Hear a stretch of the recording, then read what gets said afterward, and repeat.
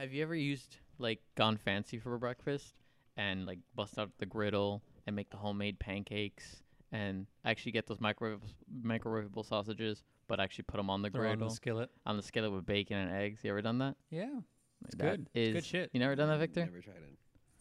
What is your typical breakfast?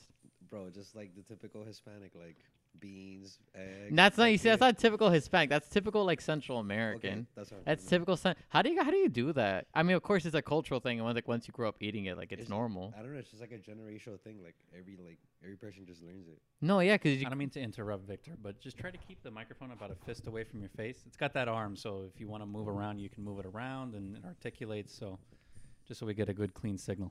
All right. yeah, because I'm always impressed when I hear Central, what they eat for breakfast, like rice, beans, fucking Ducal beans. You know what I'm talking about? Ducal beans. Ducal beans, it's the brand. You know what I'm talking about? The one in Ducal? Sedanos? I mean, I know it's Central American. I think it's Guatemalan. Oh. But then again, I did it at Guatemala for 2 years, so I know about that shit. Right, you've got a different perspective on it. And they they gotta go freaking hard for breakfast, like meat, like steak and all that. Bro, like Steak for breakfast. churrasco. Yes, bro. But Fucking- that's normal for them. And I'm like, Like tortilla, bro, it's just like I'm like, all how? that fattening shit. No, but you're used to eating that, Yeah. so I'm just I'm impressed how they do that for breakfast. And then what you just typically they don't eat till 2 or 3 o'clock or Yeah, like maybe like 3, and then bro, we just eat like so much. That's the thing. We eat big plates. Like on our dinner, we have to eat rice all the time. no, I mean yeah, that's it. But I feel like it's a Hispanic thing just in general. Like rice is the staple of the Hispanic diet. Yeah, but the thing is, like, if you wanted like a good health diet and stuff, I feel like I cut rice literally like 5 years ago. For real? Just you yourself? You're the only one in the family that doesn't eat no, rice. No, like from dinner, and Oh. like for like most of my like my food Mhm. wise, like I cut Why'd you cut it? because it's fattening, dude. Like Oh, you would have been. Carbohydrates, Yeah, right? yeah. No, I It's- mean, I can't touch it because diabetes, but I'm trying. Oh no, because And then you'll that be too. 20. Because you'll be 20 no, and when then- you made that decision. yeah, That's why. No, and then that too. Like my uncle has diabetes. He has I think he has type 2. Oh yeah, so just So no, it's same thing, no carbs, none of that crap. Exactly. Okay, well, internet world, you're probably wondering who this stranger is. This is episode 3, episode 4, episode 3, episode 5, Episode 5. Damn. Isn't 3, it? 4, 5. We did 2. We did 2 on our own. And Gonzo then we was had 3, Gonzo on. so this is episode 4. Right, but remember we didn't put the first one up. Oh, that's right. Remember, the joke is that we started on episode 2. That's right. Technically, this is episode 5. So, internet friends, everyone watching us all over the world, hello from Denmark, hello from Central America, hello from every other place in the world. This is the Illustrated Podcast hosted by Sergio and David, and our special guest today is my good friend, Victor. Victor, What's up, world? What's up? Victor, please introduce yourself. Give us a brief summary about who you are, what interests you. I guess, how do you know me? Go ahead. Mike's Well, yours. My name is Victor, and I mean, born and bred here in Miami. My thing has always been movies, man. Legit, like every day of my life, like ever since I was born. I remember the first movie I ever saw was The Lion. No, I lie. Toy Story was the first one I ever saw, man. And I always remember it. I remember specifically because like my parents took me to go see it, and I dressed up at it like so much time. Like it was my favorite character, like Woody. You dressed up as that Or, for like, Halloween? for 5 years straight. I did that for 1 year in Halloween. I remember that. I have pictures Because I of was it. so obsessed. And then just like every time, like my dad would take me to the movies. Like every Saturday, we would go work, and then he'd be like, "Yo, let's go to the movies, watch any movie." So the so- movies were always like a reward for you after doing your work with Exactly. your dad. It was like a price, you know. That's like a nice little connection of how it got built. Yeah. And then obviously, like like right now with school, like I finally got my transcripts fucking accepted Into where? to transfer to Dade. Nice. But I'll probably start like in the summer because right now it's too late. Well, that's very interesting because to the left of you, our colleague, my dear friend. Okay, so you're going to Dade's film program. Yeah, What inspired that choice? bro. Literally last year, I don't know, man. I was going to school and I was just like What are you going to school for? for psychology, but it wasn't my thing. It was kind of a like a people pleaser career. Or it was like, hey, do It's it. nice to tell people that. Exactly. Right? Yeah. Because when people hear like, oh, like you want to do something like artistic, they'll be like, nah, you can't. Like, there's no money in that. Like, how are you gonna support yourself? It's like and like especially coming from like, I think Hispanic Kind of No, like, for sure. because like back in their countries, that's all they had, Yeah, of to course. work, Like work. work to get your money. So like here, when they hear it's like, oh, I want to get an English degree or something, like, what can you do with that? Exactly. But I'm curious, what drove you to psychology? 'Cause you say it's like people pleasing. My but dad, He's the one that pushed it on you. he pushed physical therapy first, because he was like, oh, you should get something in like No, something solid. something Like solid, 'cause- physical therapy is always gonna be something. and he works in a hospital, so he's like, I could hook you up. Um, but then my grandma was like, yo, you'll be like a dope psychologist, and I was like, no way. So I tried it. I was like, But based off what? Based don't- off what evidence? I don't know, because they always told me that I always like I'm always quiet. I'm always like listening to people. I always observe people, like small stuff like that. And you took that and you ran with it to psychology. I was just like, I didn't know who I was, or I mean, I knew what I wanted to do, but I guess I needed that support to like really like push me, And it wasn't until like last year where I wasn't doing like a lot of crazy shit, but I realized like going to school, I was just like zoning out in class. No, I was just mean, like- I yeah, was just because like- it's something. If it's something that's yeah, people pleasing, Yeah. but it's not like pleasing yourself. And then literally like my job too, like starting my job has been like an incredible thing too, because it's like I get to make my own money, and then I get to do what I want, like But it's not only that. Like I noticed I noticed this with you, and I noticed this when I took over my first job. It just you just grow so much, like as a person, your first official job, yeah. because we both like kind of work in the same like dealing with customers and all that. Well, it's like service industry jobs in which you just like glow up socially, and you realize how to do small talk, how to talk to people, what interests other people, and you Yeah. like learn that quick time. Like it's like a quick time event, like in a video Well, game. you have to, right? It's the only way you're going to survive in those positions. I mean, you have to be able to make a connection with people. It's it's the connection and the responsibility of it that really. I mean, at least when it comes to the first gig, like you're mentioning. I mean, and like the other thing too, like at my job, like a lot of people are like into art. Mm-hmm. Like there are people like who are like on SoundCloud, they're trying to make it big in the music industry. So like, and then movies too, like a lot of people were into them. So they will always tell me like, hey, like you know so much, even though I don't feel like I know a lot, but from what I know, like a lot of people are like, damn, like you really know your shit, Mm-hmm. And I remember one time this guy told me like, hey, you sure if you're gonna be a writer or you want to create a story, just write down what happens to you every day, or like your thoughts, like what are you thinking about? Why do you think this happens, or what do you think about this, or why do you don't like this, or why do you like this? Have you got started on that? Have you? I just did looked know. up- I literally, bro, on my last iPhone, I literally had like maybe like 10,000 words down, pages of just notes of notes. just like thoughts and like experiences that I got on like last year. Like last year to me was like the best year. Like, cause again, so much things happened that I opened And you up. traveled by yourself. That's like, bro, That's something crazy. Have That's you a- done that? I mean, not very far. As far as I've traveled by myself is Orlando. I mean, it's not. This man just Not bought a that big a ticket to deal. Colorado and just posted by himself for like a Yeah. week. I've thought about doing that. The problem is that it's just like money, Like I'm trying to make this movie next year, and it's just if I spend money on a plane ticket and airfare, and then especially if I go somewhere to like Colorado or California, basically if I go anywhere weed is legal, that's where a lot of my money's going, and I can't afford that shit right now. I need to make this movie, and it's yeah. But I gotta do something like that. I mean, at the end, like once you make your movie, like and hopefully it all goes well, like you get to travel. So it's like that's a more experience. Like to me, like that's what like at least for me, like my movie's gonna be about last year, about like the shit that I gone through. Okay. And there's a lot of good stuff, and there's a lot of kind of stuff that I was like, damn, like I Not can't to believe put you under the gun, but right now, let's say I'm the executive.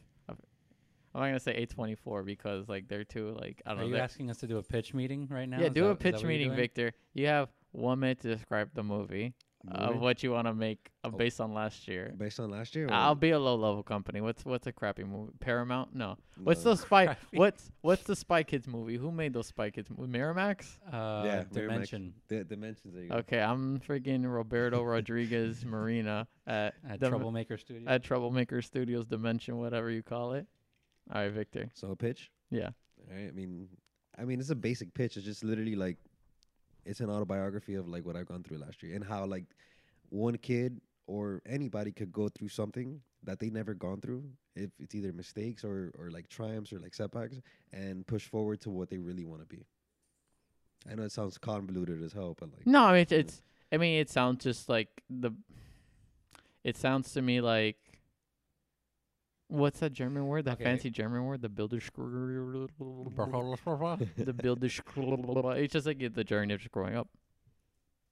Okay, well, yes. So I mean- that actually is something I wanted to say. Like, I mean, I'm not trying to be like demeaning when I say this, but that just kind of sounds like what the journey of a story typically is. Like, Yeah. it's about a character who starts in one place and ends in another. What interests me is what specifically are you think? Well, actually, the first thing I want to dial this back a little bit before we get into pitching or anything like that. Mm-hmm. So, what is it that you want to do in film specifically? Man, anything. Like Anything. I mean, That's a little too broad of a. I know that's too of broad, an but answer. what I wanted to do is cinematography. That was one thing Okay. because every time I look at a film, just like I mean, looking at 1917, it was Mhm. literally a continuous shot, but it was edited to be so it seems like it's a whole shot, the whole movie, but camera work, man. Yeah, That- Roger Deakins that, is that to me insane. is like I think really important in like storytelling because it makes a visual emotional connection to you, you know, like whatever the character's going through, like you see it and you can relate to it, like it's a relationship that you built on. That's what I personally think about camera work. Cinematography. But I mean, again, for me it's just to be on a set and just learn what I can. Have you been on sets before? Never. Not once. And I went to Okay. Cali, and it's funny because I went to LA, and I was kind of finding to see if they were making like a like a set or something there, and I have an auntie that lives over there, and she's like, oh, she knows this like kind of like producer that she cleans house for. She's like, oh, anytime you want to like like move, make your move, you can always come to Hollywood. But I don't want to take that route. I want to take like an indie route, like something. No, I agree small. with you. That's why I'm staying down here, right? I mean, in October, not October really. I guess I would have decided in August. But last year I had decided to move to LA and try to make a career work out there as a writer, right? Writing for TV. But I would say in about October, toward the end of October, early November, I got this idea for a film that I could try to make it over there. Yeah. But then the culture over there is completely different because a lot of people go over there for the purpose of trying to make it, trying to make themselves big, trying to make a name out of themselves. So you're having to deal with all that. Plus, there's going to be a lot less people who are willing to work with you just for the mystique of being part of a movie, because everyone knows what that is out there. Over here, down here, you can still sort of get away with like, hey, we're making a movie, we'd like to use your location, and some people will let you do that for free, and you can make connections that way. But over there, it's not this idea of cinema, and It's not so romantic anymore. yeah, it's not. Yeah, it's Or not it's as not- romantic over there. Or it's not like as organic. I feel like over there, it's just kind of like it's kind of superficial in a way. Because Well, it's the center of the industry. exactly because there's so much going over there. Like again, you have all these celebrities, like the Kardashians, and like there's just so many celebrities, and again, there's so much competition over there. Mm-hmm. Where it's like if you make your own, I guess, movie with your own budget or with a small budget, like it's more organic and you relate to more. Like now There's more heart to it. there's more heart to it. Like right now, like there's some Hollywood films that you go watch and you're like, okay, like they're good, but I mean the past like I think like 10 years have been kind of like shitty, they haven't been really like good, like, and it's been independent movies that have been like the ones that from That breakthrough. that breakthrough, like That have touched you like emotionally. A24, like Amazon, like those small companies. Amazon. Yeah, Amazon makes movies too, man. I know they make movies, but would you consider them indie? Well, no. Okay, so what I think what he's referring to is just Amazon tends to buy indie films, right? Okay. So that becomes part of their brand. And Netflix kind of does this to a certain extent as well, where like creators will make their movie, they'll take it to a film festival, typically the ones that actually, end up getting bought out or at the film markets at Toronto or in Cannes Sundance? or Sundance as well. Like The Farewell was Lulu. Lulu Young, was it? Was it Lulu Young or Lulu Wang? Yeah, Lulu Wang, yeah. Whatever. I still gotta see it. That shit was like. But that was was the Sundance movie, right? And Okay. then A24 picked that up, I think, for like $8 million or something like that over at Sundance. So that's what Amazon's typically doing. I mean, Amazon does fund their own stuff, but I think mostly it's TV Yeah. What was that they generate themselves. was this one? I mean, was that independent? Was that indie? What? What was the one something by the sea? Manchester by the Sea. Oh yeah. Yeah, that that indie? that would have been small. Yeah. I mean, I'd consider that indie. He with this guy's brother won the Academy for Best Supporting or Best Actor. Best actor. He won. What was his name? Casey Affleck. Casey Affleck. Yeah. Ben doesn't have anything, right? He has Best Picture and for best- Argo. And best director, right? I think so. Yeah. Are you serious? Yes, in 2012. Or How I does guess it would've Ben been Affleck 2013. have a Best Director but not Quentin Tarantino? That's crazy to I don't think know what to about for tell a you. second. I don't guess know. the only thing to Wasn't tell you is Ben Argo, Affleck- fuck yourself. Wasn't Ben Affleck in Honey, We Bought a Zoo? No, that was Matt Damon. No, that was the other one. That was the other Boston guy. The That's other half crazy. of Goodwill Hunting. Dude, that's crazy to think. I didn't. Oh my God, he has. That's crazy to think about. Good for him. What's wrong with Argo? What's with that petty No, joke it's with nothing, Argo? It's not nothing. Argo, fuck yourself. It's a reference to the movie, and if you'd Yeah. seen What's it, wrong with- you would know that. Yeah, I see- did see Argo. Oh, Are you you- did? are you What was I sure? say? Yeah, but that movie's like what 5-6 years. I'm not gonna spend every day thinking about Argo. No, it's like it's literally a classical, like the. Is it decade. a classic? I mean, I think it's it 2 won Best Picture. I think it's okay. And I so mean, did, and so did the woman fucking a fish won Best Picture. Oh my What's that God. movie called? Yeah, The Shape of Water, and The that was Shape a of Water. fantastic film. Thank you very much. Okay, when you're fucking okay, you fucking snooty arty types. Okay, you know what? No, didn't know. Oh, I know. Green Mile was last year. The Green Book. No, Green Book. Green Book. Nah, that was a steal, bro. I didn't think that one. Nah, actually- Green Book was. I mean, I didn't see Roma. It was good. It was I good. didn't see Roma, so I can't tell you anything. It The Green was- Book was whatever. It was good. Like Green Yeah, Book it's was, a cute movie. but I think, damn, what were the other movies that were there for Best Picture? Last year. I have to think off the top of my head. Because they I'm were drawing a blank. because they were like better ones, man. They were like really good ones. Okay, because I feel like if you're gonna say Argo is a classic, the one that actually like made me feel something about a movie that I was like old enough to like digest it was The Artist. I feel like The Artist, Oh yeah, the black and white one. I still haven't seen it, but like You never saw The no, no, Artist? that's- The Artist is very good. Oh, that was my favorite of that year, and I was glad that it won Best Picture. But it's also whenever But it- Hollywood but makes a it's movie also about about- making movies, you you're know, almost guaranteed yeah, it's to get in. You're just jerking off Hollywood. Let me find my list from last Let year. me see what it was. All right, Green Book won. Damn, The Favorite. I still have to watch that one, and then I haven't seen. Oh, Dunkirk was nominated, right? yeah, but that was 20. That was 2017. Oh, that was the 2017. fish fucking year. Yes, that was the fish fucking year. Where's my 2018 list? Didn't I have one? Okay. I'm not going off of the Academy Oh, list man. right now, but First Reformed came out last year. I don't know if you saw that one. That was Paul Schrader's movie with Ethan Hawke, I didn't see it, but I where he heard. plays a priest. That movie is Really good? I mean, Jesus Christ, his performance in that movie is so good.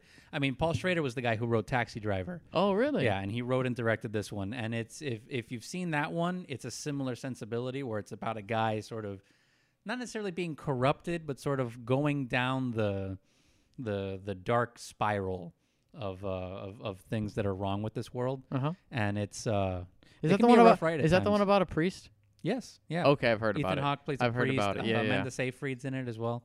Man, this Um, Seyfried. What else came out last year? Eighth grade. Oh, Oh eighth my grade was God, great. the old man. Eighth grade I was fucking fantastic. cried in that shit, man. Like that part where she's When she's in the car. no, when she's in the fire with her dad, like and then she like hands the like the lunchbox, and she throws it in, and then she's like, oh, what was that? It's like Oh, my hopes and dreams. Oh yeah, Because it's at the end. Like at that point, she's already like kind of like she's going through a lot of like stuff like for the first time, but she doesn't know how to handle it. Eighth grade is such a fantastic movie. Yeah. And then he like tells her like she's like do you get scared, or did you ever like almost like saying like, are you sad that you had me? And he was like, Yeah. he was like, no, like don't ever think that. Like That was such a really like, good movie. That By, was just like what that a was- great debut by Bo Burnham. Great debut. Yeah, I know. Usually, YouTuber does not make the transition over to film. Like usually, you end up with something like Smosh the movie. What's Uh, Smosh?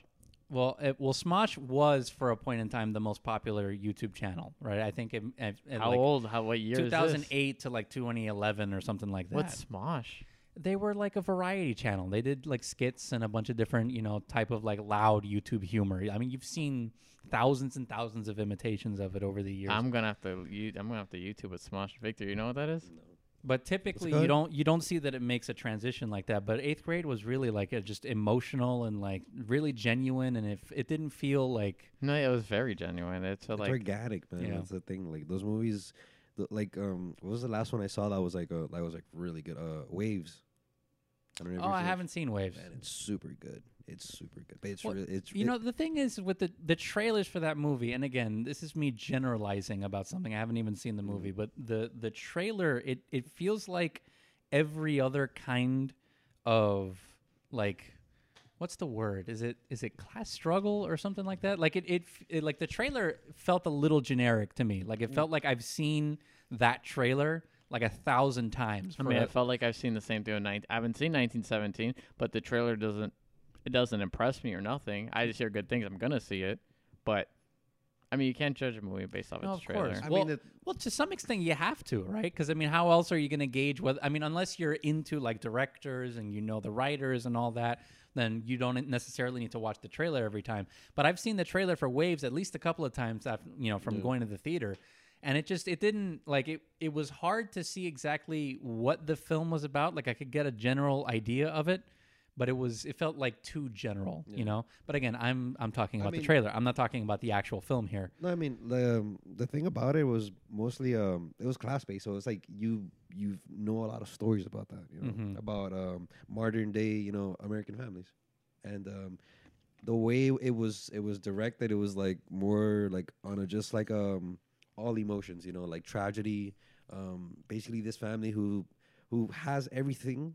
Like and their son has like everything, you know, and it's like one mistake could like literally like define your whole life, and it's like the way they did it was like super perfect because it was like they focus on him and then they focus on like the sister, Oh, okay. but it was like this complete transition of like kind of like loss and then like finding hope in like somebody else. Okay. But it was really I mean, But like, so I okay. mean, not to get into too much of the spoilers, but it's not about the trauma that follows from like your parents to the children. No.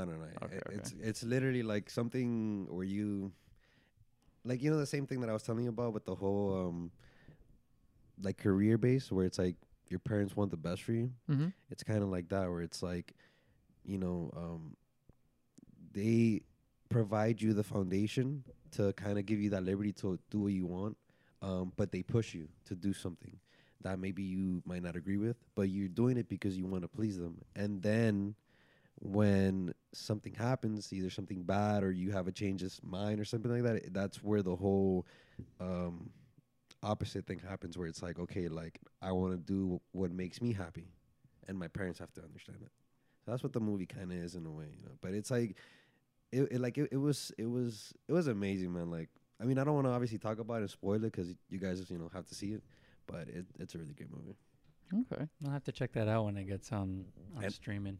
And Honey Boy, I don't know if you've seen it. I really wanted to watch it. Yeah, It's- it's Shia LaBeouf's movie. It's about his experience His as a childhood. child actor, but he's playing his dad in Yeah. the movie, Shia LaBeouf.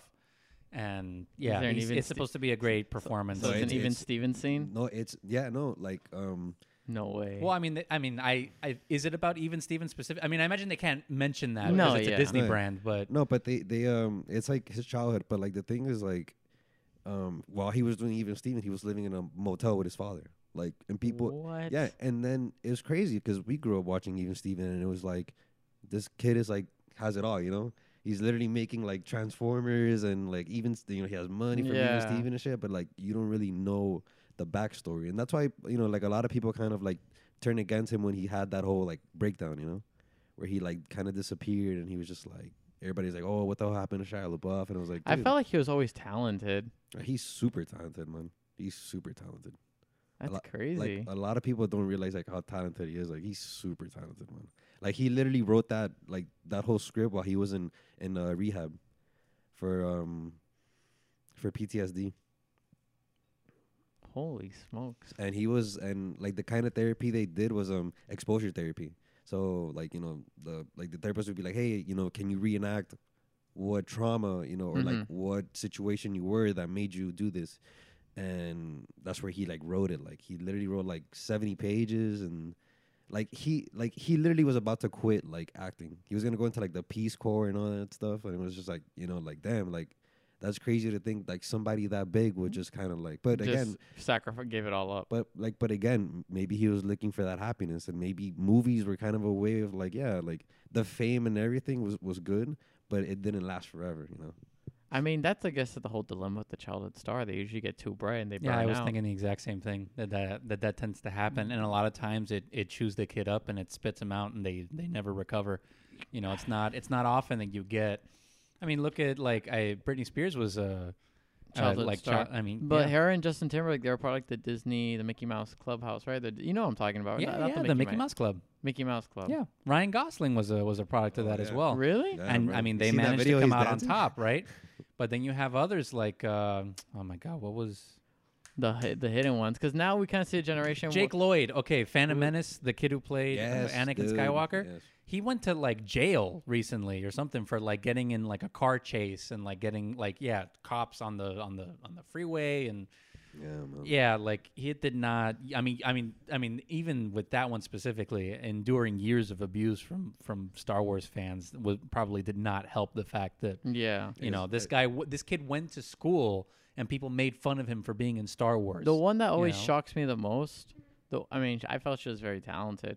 I think way more talented than some. Because now, I feel like all these child stars that do make it, they're not even like known for anything. They're just more known for like for their looks. Because I mean, Nick, can you tell me anything that Victoria Justice has done that's Bro, of she's done- quality? That's of quality, not the Rocky Horror Show reboot. Nah, she only did the. Where did she have that show? What show? That Victorious? Yeah, On Victoria. Nickelodeon? What did she do after That that? was the only thing, right? I mean, that What was happened to Miranda Cosgrove? What happened to Jeanette McCurdy? What happened to Samantha. What was her name? Samantha something Samantha who? from iCarly. The other girl, the blonde chick. Yeah, Jeanette McCurdy. Jeanette Oh, that, McCurdy. that was her name. Yeah, Oh, Jeanette okay. McCurdy. What happened to well, you know what what happens? happened to Demi Lovato? happens She's i- like an average singer, but now I feel like people know her more because like her mental health struggles. But even like Selena Gomez, what is she known for? Disney I don't think Channel. her music is that Yeah, great. Yeah, I mean, And what movies has she been in? Spring I know, Break. but what Spring I'm Breakers, what I'm whatever? finding with a lot of the people you're mentioning is that they seem to be actresses that have like actually like I guess exited, you know, because they don't really. I mean, whatever. I can't speak But for they're people that I but don't I mean, know. but they're super relevant. For example, the most Selena Gomez is the most like followed person on Instagram on the whole website. mm-hmm. Like she has clout. Like she's very influential. But it's like how, like why? I mean, at the end, people, you know, they don't really look at the influential part. They kind of just want to be a part of like her fame. but basically. why? But what makes her famous? Because what? Because she was cute on. Well, at this Wizards point, of it's Waverly years of Place? exposure, right? I mean, reinforcement, really. Yeah. She's been around for so long that she'll just, I guess, always be around. If she's the most popular person on Instagram, The most followed person on Instagram. That's For real? interesting. You didn't know Over the Kardashians? Yeah. No way. Yes. What? Yes. But the one that really sticks I'm out sure to me. she's selling perfume or some shit, man. I mean, but what keeps she'd her be relevant? stupid You not get me? to. Because I know she was in a Woody Allen film. Like, but what keeps her relevant? Well, Instagram, I guess, right? I mean, honestly, if we're being honest about all this shit, right? The only people who go to the movie theaters anymore are people who are interested in really small movies. They go to art houses or anything like that. But like the mainstream theaters, like Regal, AMC, it's superhero movies, right? So the big tentpole event movies where general audiences tend to go. But what do most people do for entertainment now? Right? They're not even really engaged with shit that's on Netflix or on Amazon. They're on their phones. They're on Instagram. They're on Facebook. Twitter most of the time, Dude, too. millions of people following you on Instagram is way more lucrative for you as a brand than doing any sort of movie, you know? It would make perfect sense to me that if she's the most followed person on Instagram, that it would be very easy for her to do, you know, oh, look at this sweater I'm wearing, right? And all of a sudden there's a hashtag in there for the brand of that sweater. And now that, you know, Yeah. hundreds of thousands of people are going to go look for that sweater, going to go buy that sweater, and she gets a little percentage every time someone clicks that link. You know, affiliate marketing, that sort of thing. Again, this is just, I don't know what she does specifically, you know. I mean, but not to dive like too much into it, like the influencer life. But what happened to Amanda Bynes? Because she had a breakdown and she never came back from that. Well, some people don't want to come back, you know. I mean, What think happened to about the it. Olsen If you twins? have those kinds of breakdowns, why would you willfully inject yourself into the environment that caused that breakdown in the first place? You know? That's fair. I didn't think about it like that. It's just sad though, cause it's she was in that show, All That. Remember? Oh yeah, the Amanda Show and all that. And all that. And you know what? It took me like 10 years. Like I realized this when I was 17, 18, but that was just like a childhood SNL. Yeah. But they Yeah. freaking nailed it, and it was fantastic. And it was funny as fuck. And it too. was like, funny, Like a lot yes. of people didn't like realize like how like important that shit was to like kids. Like Popcorn pants, the girls' room, Tony pajamas. No, I remember. Classics. I remember thinking the same thing, like in middle school, thinking about all that as like an SNL. Sort I of didn't for never made kids. that. I never made that But you connection. know what's interesting? They have an even bigger connection. Is that Kenan Thompson was a big part of all that, and then became. I mean, I think he's like the longest running cast member on SNL right now. Yeah, Yeah. So that's so pretty there's crazy another to think connection about. there. Yeah. So I wanna double back here. So you've never been on a film set, and you're gonna go to Dade's film program. yeah. Now, have you ever tried to shoot anything yourself? No. Why not? I mean, I wouldn't consider like recording, like when I go on vacation or stuff, like I was shooting, but like, I don't know. I guess I just want like that help, that support, I guess. Some structure. Yeah. And then obviously like I need to buy like a really good camera too. So it's like money wise too. No, Okay. of course. But I dude. mean, like I nowadays mean, it's you also could- scary because you can't just. I mean, theoretically, you can't just point and click, but it's just like, what's good, what's not good. Yeah. You're just like going in like I blindfolded. know, but I feel like that's a skill that only you can develop on your own. Like I feel like if you're depending on someone else to tell you what's good and what's not, whenever you're on a set and you have to make those decisions for yourself, you have no one else to depend on. It's That's your whatever you're bringing to the table, whether it's cinematography or writing or directing or acting. It's not like, I mean, yeah, obviously you're interfacing with the director and the director's giving you feedback, but it's not, especially if you're in the director's seat, it's not like I have someone to confer with, like, oh, it's what your vision. is it this or that? You have to decide what that is. But that's how it is on every level, right? Even as an actor, even as a cinematographer, you have to decide, okay, this is what I'm going to be doing. You have to be able to decide if what you're doing is good. Most of the time when you do something, like you've never really shot anything before, I'm going to tell you right now, the first thing you shoot, it's going to make you sick to your stomach. You're going to look at it in the editing bay. No, for real. You're going to look at it in the editing bay and you're going to want to blow your brains out because it's like, I can't believe I wasted everyone's time and I wasted all this money and this is a disaster. But that is the first step and you have to move past that. That's the thing is that, I mean, it took me years. I'm not stressed. I'm like, I want to say maybe 7 years of writing scripts before I got to a place where I'm like, okay, I think I know how to write a good script, And even with film, like, I still, to some degree, am not at a place where I'm like, I know exactly how to make something good. Like, one thing that my films really, really suffer on is production design. Because a lot of times we're just shooting in the houses as they're already set up. Yeah. Like this last movie I did for Dade, V451, like they're supposed to be androids, and the only way we could really get around that, because we didn't have the budget and we didn't have the time, was that we just dressed them all in white so that they would look, distinct from human from human characters. But let me try to get back to what I'm saying. You have to be able to push through that feeling of like, oh man, this shit really fucking sucks, because once you do that enough times, you'll be able to find something that's good. And you have to do it a lot of times. The only way you're going to be able to find that good thing, maybe 5 seconds out of this 3-minute movie that you shot were good, but those 5 seconds, you figure out how you did those 5 seconds and you try to do that again. And you got to do it over and over and over and over again. And film school, to some degree, provides a decent environment for you to do that in. But if you ask me, and again, take my opinion with a grain of salt, I do still live with my parents. I don't think it's worth it. I don't think it's worth it. I went to film school. The only reason I went to film school was because my mom threatened to kick me out of the house if I didn't go to college. Because I've been making movies since I've been making movies since middle school, but making movies with other people since high school. And when it got time to be senior year, I was like, I'm not going to go to this program where I already know how to do most of the stuff that they're going to be teaching me. Yeah. And then I got in this huge fight with her, and I distinctly remember like my door being closed and her sliding this paper under my door. No way. Of all the filmmakers that like went to college for school. And again, it's like Scorsese's on there, Francis Ford Coppola, George Lucas, but it's like, yeah, they went to USC in the 70s when that was still a thing that you did if you wanted to learn. Because one thing that those people didn't have that we have now is YouTube and DVDs, right? There are behind the scenes documentaries on everything. People are always taking pictures and explaining things. There's interviews. There are literally hundreds and hundreds of hours of content available for free on the internet dedicated to teaching you how to do the most minute things, whether it's editing, visual effects, sound design, cinematography, anything technical you want to learn about film, you can just ask Google, and Google will tell you.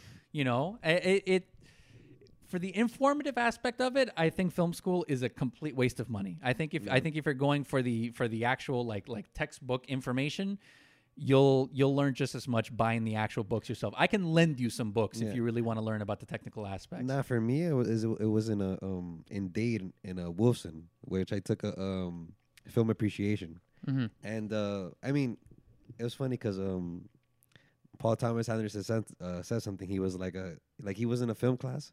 And the guy asked him like, "Oh, you have to write a story based on like these like 1930 like films." And then one of the guys asked like, "Oh, can I write something based off like the Terminator?" And he was like, and like the professor's like, "Oh, why are you gonna write something like that?" But it's like he literally, and then like Paul Thomas Anderson, he literally walked out because he was just like, "Why are you gonna make us write something that's old where we're obviously like that's where like film started like in the 20s and the 30s, but Terminator is obviously like a great story too. Like if you see the movie, like it's an amazing story about a robot trying to protect the kid, but also the fact of the whole like time capsule thing where it's like the past, the present, and the future. So it's like, why can you make a movie based on that? Why, like what, like why does like a movie have to just be about like a simplistic idea? Why can't it be something out of the ordinary too? Like well, because that teacher's a pretentious asshole. I mean, that's ultimately what he's trying to say there. You know that the Terminator isn't a real film, right? Like these films from the 20s and 30s. This is when cinema was true, and you have to learn how to design. And like, don't get me wrong, film history is important, and we need to keep these ideas alive, and we need to keep old films alive because it's important for the history of the medium that we understand where we came from, right? But like, I mean, okay, actually, this brings me up to something. So when we were talking about Scorsese's comments on the last show, and I was talking out of my ass, and so he actually did an interview recently for the Hollywood Reporter where he was talking to a bunch of different directors of movies that came out this year, and he had a chance to explain what he was talking about. And the official quote was that he likened Marvel movies to theme park rides, right? And a lot of people took that as a negative thing, right? But theme park rides are sort of an institution of like American, I guess American culture, right? American recreation. To these theme parks because you know the experience you're going to get when you go wait in line for Pirates of the Caribbean, but that doesn't make the experience lesser or anything like that. You can still enjoy it and still connect with it. And these Marvel movies, they are an institution. They are a part of American culture. I'm not a huge fan of them, but just because I'm not a huge fan of them doesn't mean that they're not movies. That doesn't mean that just because someone enjoys them that I have to take that away from them. If you want to get into like the numbers and all that shit, and a lot of people like to do that, especially some people who are insecure about the shit that they like. Oh, this movie made $1 billion, right? You're talking about this tiny little movie that didn't make all that money, but it's like, yeah, okay, but if the amount of money a movie made was like a measure of its quality, then the Transformers films would be the highest, the greatest movies ever made because they make the most money, right? Yeah. But we all know that they're not exactly high quality films, But just because they're not high quality films doesn't mean that if you enjoy them, you're like wrong for enjoying them. Or if you want to make movies like Transformers, or in that case of the professor, if you want to make Terminator style movies or whatever, that doesn't make you any lesser of a filmmaker. Someone has to make those movies, Someone's there to watch those movies. That's the thing, is that you got to find what it is that you're going after, like what it is that excites you about the form. Like, what is it that excites you about films? Like, what kind of movie do you want to go see when you go to the theater? Damn. I mean, I just want like basically like a movie that's just relatable, that's just about everyday life. Like that's the kind like that. I mean, that's the type of movie that I want to make, about everyday life, because like it's something that could touch someone that's in need, or that's and like all these movies about like coming of age have been like kind of like the foundation where I want to build my films from, because especially like the adolescence. I think that's like the most important like age where it's like you discover like your feelings and all that stuff. So I feel like when I go see a movie, I always want to put myself in the character shoes and be like, oh, if they go through this situation, then my situation could be less, or it could be not as like bad as this person. That's even if they're like fictional, but it lets you know that there's someone out there that's having the same issue too. So that's what I kind of look into film when I go to to a movies like 1917. Like I went to go watch it, and obviously the main thing is like the technical aspect. But when you really dive into the characters, you realize like, damn, like these guys like they fought in the war, and it's like, what's it like to like fight in a war and deliver a message to like a battalion that's gonna get like ambushed or something. So that's what I really kind of go for a lot in film. Have you looked into any of Richard Linklater's filmography? Oh man, like Boyhood. Okay, yeah, that's exactly what I was going to when you were mentioning adolescence. Well, I mean, there's that one, Dazed and Confused, which I mean, it's a comedy, but still, it's about yeah. it's a like a buddy movie, But Boyhood it's probably like one of my top 10 favorite films, because again, he shot that in like what was it, like 12 years over the course of 12 years, and like every summer for like 2 weeks they would just get together, shoot, and it would be the progression of their lives, and it was something organic, literally, And a lot of people didn't really like that's a movie that, again, it's like the quality, and even if it's a small budget movie, like the quality itself like has a harder impact than like just the money, Mm-hmm. So like, but that movie's amazing. That's good shit. Well, all right. Wait, what about your movie? Because like we never really got to that too. Well, no, we'll get to it. If we really want to get to it, we'll get to it. But I want to make sure you're making the right decision here. Like honestly, because when I look back on film school, like it really feels like a mistake in a lot of ways, because the main reason I told myself that I was going to go was networking, that I was going to be able to find people who were interested in the different facets of production, whether that was sound or lighting or anything like that. And when I left film school, I left film school with less friends than when I started.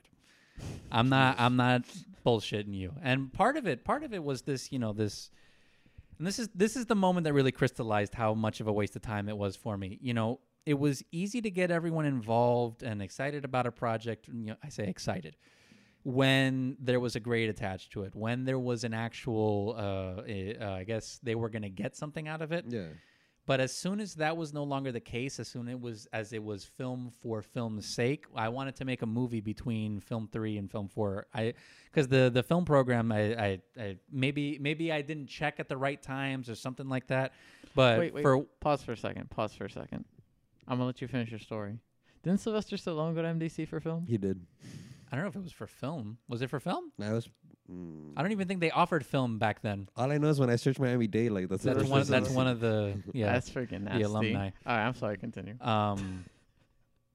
No, so I wanted to make a film between in the summer, right? I wasn't taking any classes at that time.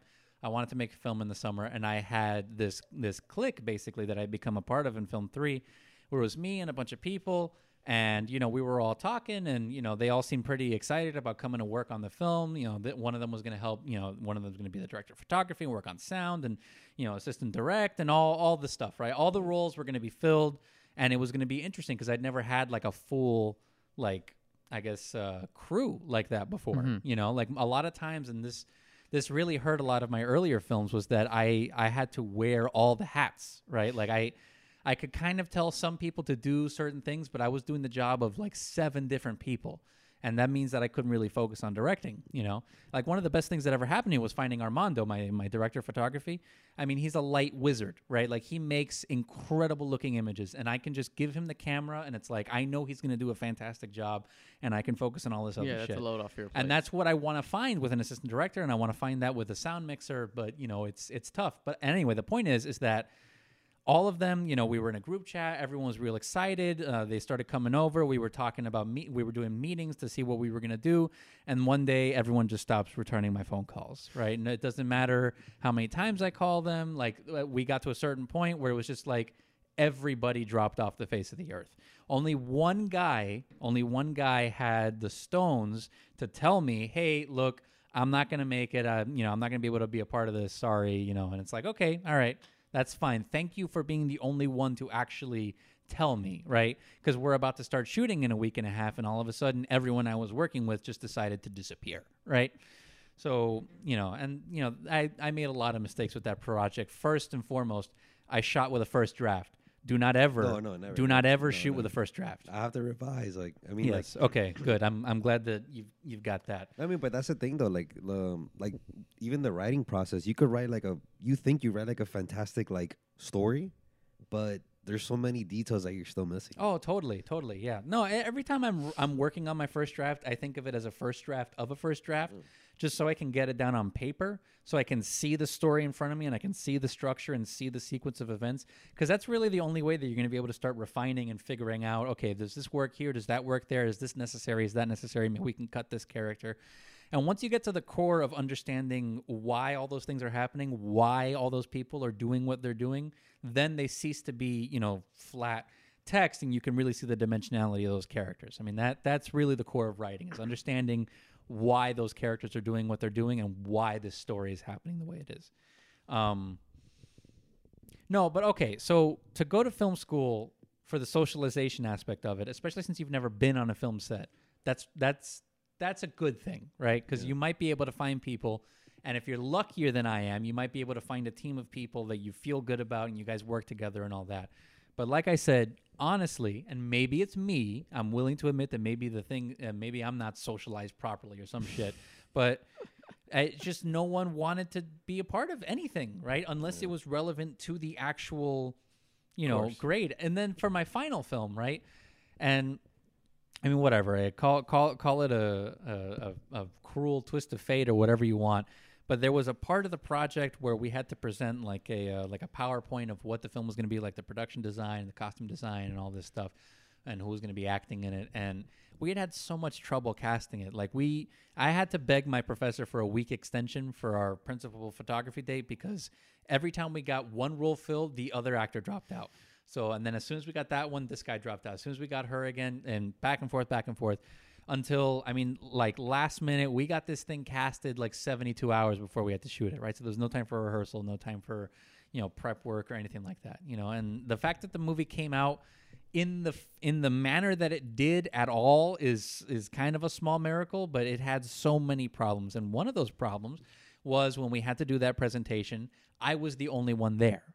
Apparently, everyone had to be there. Everyone had to be there and talk about their specific element of the production and what they were responsible for and all that. I was the only one actually doing the presentation. So this led the professor to walk me outside the class and be like, hey, why aren't you motivating your people to be here? Basically blaming me for the fact that 5 other people weren't, responding in the group chat and weren't being a part of the... Anyway. So it's just... I'm worried for you, right? Because I want you to have a good experience when you're making this stuff. And personally, if you ask me, I think the only way to do that is to make stuff on your own. Yeah, I mean, but that's just from my own experience. No, I mean, I had that a choice to do. I was literally not gonna go to college anymore and just kind of be like, all right, I'm gonna do this by my own, But I mean, the fact that I still live with my parents and they, it's just crazy, because last year I had the conversation with them and I was like, hey, look, I'm gonna do this, if you don't like it and if you think otherwise, I'm gonna do it. I literally just want to go to the film school just to get a sense of I guess the environment, I'm probably gonna go there for networking, because I mean that's what I see if I find people, but at the end of the day it's maybe even just meeting you is probably it's still awesome, because it's someone that has gone through it, Mm-hmm.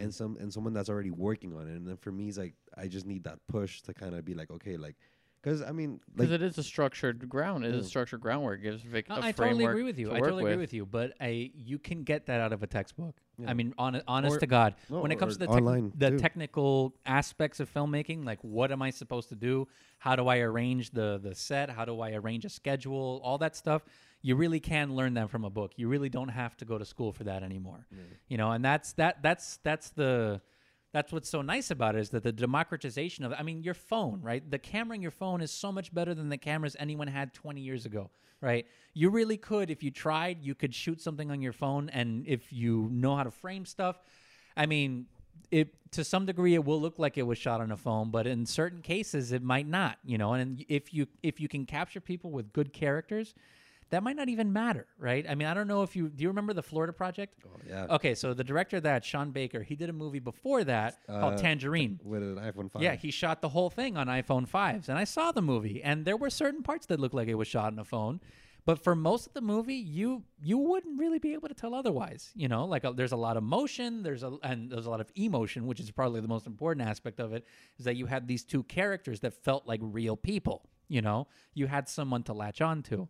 So, I mean, even if you don't have a good camera or anything like that, and I know it's cliche and I know everyone says it, but like, just try to shoot something, like anything, right? I don't know, maybe go in your backyard and shoot your dog, or go out on the street and just like try to frame shots of like, you know, maybe people walking by or something, just to like get a sense start getting the gears going, you know. Maybe try to find a way to tell a story with just your camera, right? Find something close by that you can try to edit something quick together, you know, just to really start getting those gears turning, because that's really the only way you're going to learn. And they're going to tell you that in film school. They're going to tell you that in film one. They're going to tell you that the very first day, that like, if you really want to learn how to do this, you just have to go do it.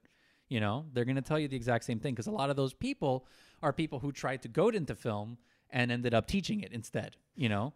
And it's not to demean them, but like I was telling you about this a couple weeks ago, you can tell, depending on the professor you get, that some people are pissed off that they're teaching it.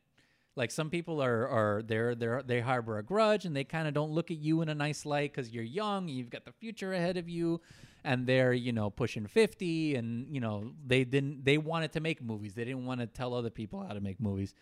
So, you know, you also have to be careful with the kind of characters you surround yourself with, because there are going to be certain people who might not be interested in your development as a filmmaker as much as you are, you know. I'm glad to say that most of the people I interacted with when it comes to professors weren't like that. Most of them cared about the form and cared about their students, and did want you to succeed. But, you know, there were also other people who were like, you know, that's the thing. In film one, I was the kid, you know, I was the asshole raising my hand every time there was a question asked, because I knew the answer, right? To the point where the professor was like, hey, why don't you give someone else a shot here? And then, you know, the rest of that semester was no one raising their hand, no one answering any questions or anything like that. And it's not like I had to show off how much I fucking knew or anything like that, but it's just, you know, I don't know. I had a bad experience with it. I wouldn't recommend it. Or if I was to go to film school, if I had to do it again, I wouldn't go to Dade. I'd probably go to FSU. Probably just so I could get that experience of having to be somewhere else and go somewhere. And that's where Phil Lord and Chris Miller. Well, them and that Barry Jenkins. Oh yeah, Barry Jenkins. Oh, that's right. Yeah, FSU. Yeah. A lot of people told me like actually to go to that school, man. Well, if you want to go to school for film, and if you're really serious about it and you want to stay in Florida, that's the place to go. That really is the place to go. Yeah. So if you do go to Dade and, you know, you go to the program and you like it, I mean, I don't know. I would try to find a way to get over there, but I mean that's easier said than done. I don't know. Like I'm gonna just try it. You know, like the least I could do is just try it and see what it is, and then if not, just like do it on my own. You know, because at the end of the day, it's like if that's what, you know, like I love, you know, and I want to learn so much about it, it's like why not do it on your own? You know, and you have so much, like you said, there's so many resources that we have, like. You know, you go on the computer, you go on Google, you could type up anything. Dude, honestly, Film Riot, the YouTube channel Film Riot, that has to be one of the best repositories of information of how to make a movie with no money whatsoever. Because in a lot of times, they break it down step by step of like certain processes that you can do in Adobe Premiere or anything like that. But even on-set stuff, and they show you how to build lights and build stuff and like DIY stuff. So, if you really want to start doing stuff on your own, that was basically my film school. Film Riot, and a book I have on my shelf called $30 Film School. It was a book I bought in middle school. I got my grandmother to give me $30 in 6th grade so I could buy that book. And it basically gives you a complete rundown of like from script to screen. Like, how do you make a movie? Is this light DIY? Of course. It's a cake pan. It's a cake pan and a dish pan. Like, glued together with a hole cut out of it. All of that. The wiring. It wasn't that I did it myself. My stepdad helped me do it. Yeah. But the wiring is custom. The T-joints, all that.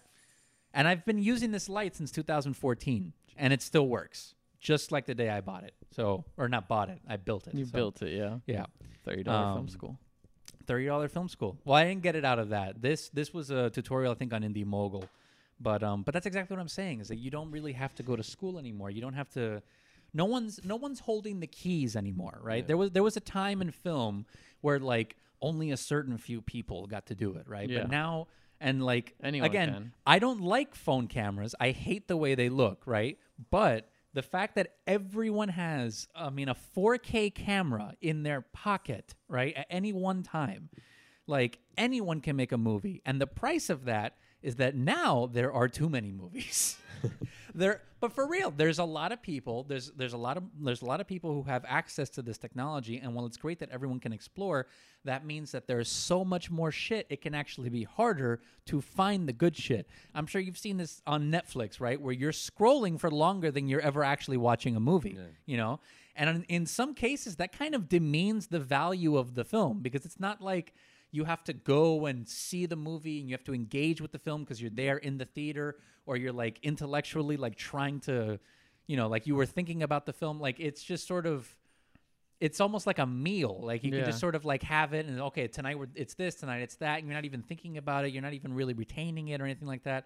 Like a lot of times the way I see a lot of people engaging with film now, and it's a horror film for me to see this happen, but it's like people will have something on Netflix, but they're actually just scrolling through Facebook. And it's like, pick one. God, I can't stand it. I really can't, especially in the theater. If you pull out a phone in the theater, I have no mercy. No mercy for you. That's like a disrespect right there. Just it is disrespectful, at least in the theater context. If you're at home and that's how you want to engage with a film, hey, you know what? It's your life. You do whatever you want. If you want to watch shit with motion smoothing on, you can go live in that fucking hell. I don't care. What's motion smoothing? You know how like the soap opera effect when you buy a new TV and everything looks like smooth and like it's because they turn on motion smoothing by default. Actually, a bunch of filmmakers this year got together to try to come up with the anti-motion smoothing, like film mode or something, and try to make that like standard on TVs because it's been such a big deal that people are watching these movies and they're not watching them at a proper frame rate and they're not getting the proper presentation. Anyway, that's a technical detail. No, but especially in the theater, like if you pull out a phone, like I will get up in the middle of the movie and I'll say, you're going to turn that off right now. Okay. And a lot of times it works because people don't want to deal with the embarrassment because they know that's the thing is that people know when they go to a theater they're not supposed to have these fucking things on. Yeah, you know, and it that they're ruining says it for right everyone before else. the film too. They tell you all the time, please turn off your phone. Please don't ruin the movie for others. Right? Everyone is here, and when you're in one of the lower rows and your phone is on, it's drawing attention to this big white glaring light at the bottom of this. Anyway. Don't use your phone in the theater. Don't use your phone. Quite frankly, if there's any crime against humanity that deserves no judge, no jury, straight to executions, people use their fucking phones in theaters. Fuck those people. Anyway, where did that spring from? Good question. I don't really know where I think it's about something about Oh, motion okay. smoothing. You mentioned this earlier, but I didn't hear it. When did you say you start? Summer. You're starting in the summer? Yeah. Okay. And what are you starting with? Like just film one and Probably the basic. I still have to look into it. But because right now I just been like working so much. But you already got accepted and all that. Yeah, I already got accepted. So when do you pick your classes? Probably like when the like. Oh, when the thing opens, like in April, May. Okay, yeah. I was trying to get one right now, but it's a mini term. But like I can't, because they're all closed already. But I don't know. Like I told you, I mean, I'm gonna just give it a shot. You know. Yeah, no, it's totally worth a shot. I'm not here to like tell you how to live your life or anything like that. I'm just saying, in my own experience, film school, especially from Dade, I don't know. That just sets off alarm bells in the back of my. Like when you told me that you were gonna do that, my first thought was like, oh shit, I gotta talk this guy out of this because this sounds like a bad play. No, but that's good. You see, like I like that because like. Kind of like either society or like even your parents tell you like, oh, you have to go to school because school is like, you know, the thing. And it's school is the thing. And it's like you don't really have to go to school for a certain amount of things, you know. Yeah. Like, and I think slowly society's starting to realize that the value of a college degree isn't really worth it. Well, especially when you have like people with degrees in various fields who are basically having to take those degrees and take that as to a job at Starbucks, or take that to a job at Old Navy or something like that, where they're not even working in their field because now it's even that's hyper competitive, you know. And I don't know. No, It's- but that's funny though, because like people always say that art is competitive and stuff, and that you're not fully guaranteed a job, but you can literally be a really good, like nurse in like school, Mhm. be like you're studying for for nursing, and you might be super good at it, but once you graduate, like if you can't find a job, that's not it. even You guaranteed. can't apply it. You can't apply it. Yeah. So it's like it works both ways. But just because one makes greater money and the other one makes you start off like basically like zero, doesn't mean that the one with zero could actually be the one that you could I got you. like it could be better. It's just not. There's no like formal system of pay because it's based on what you create, what Yeah. you pump out. Exactly. Yeah. Well, that's the thing is that if you're getting into the arts, right, you have to find a way to feel. You have to define your success by a different metric. That's what I found is that like if you try to define your success in your art form, whether in my case it being film, by conventional standards of success, whether that means subscriber numbers or like people buying your stuff or like some certain amount of money coming in, you're gonna hit a wall really, really fast, and it's gonna hurt and it's gonna suck, right? You have to find a way to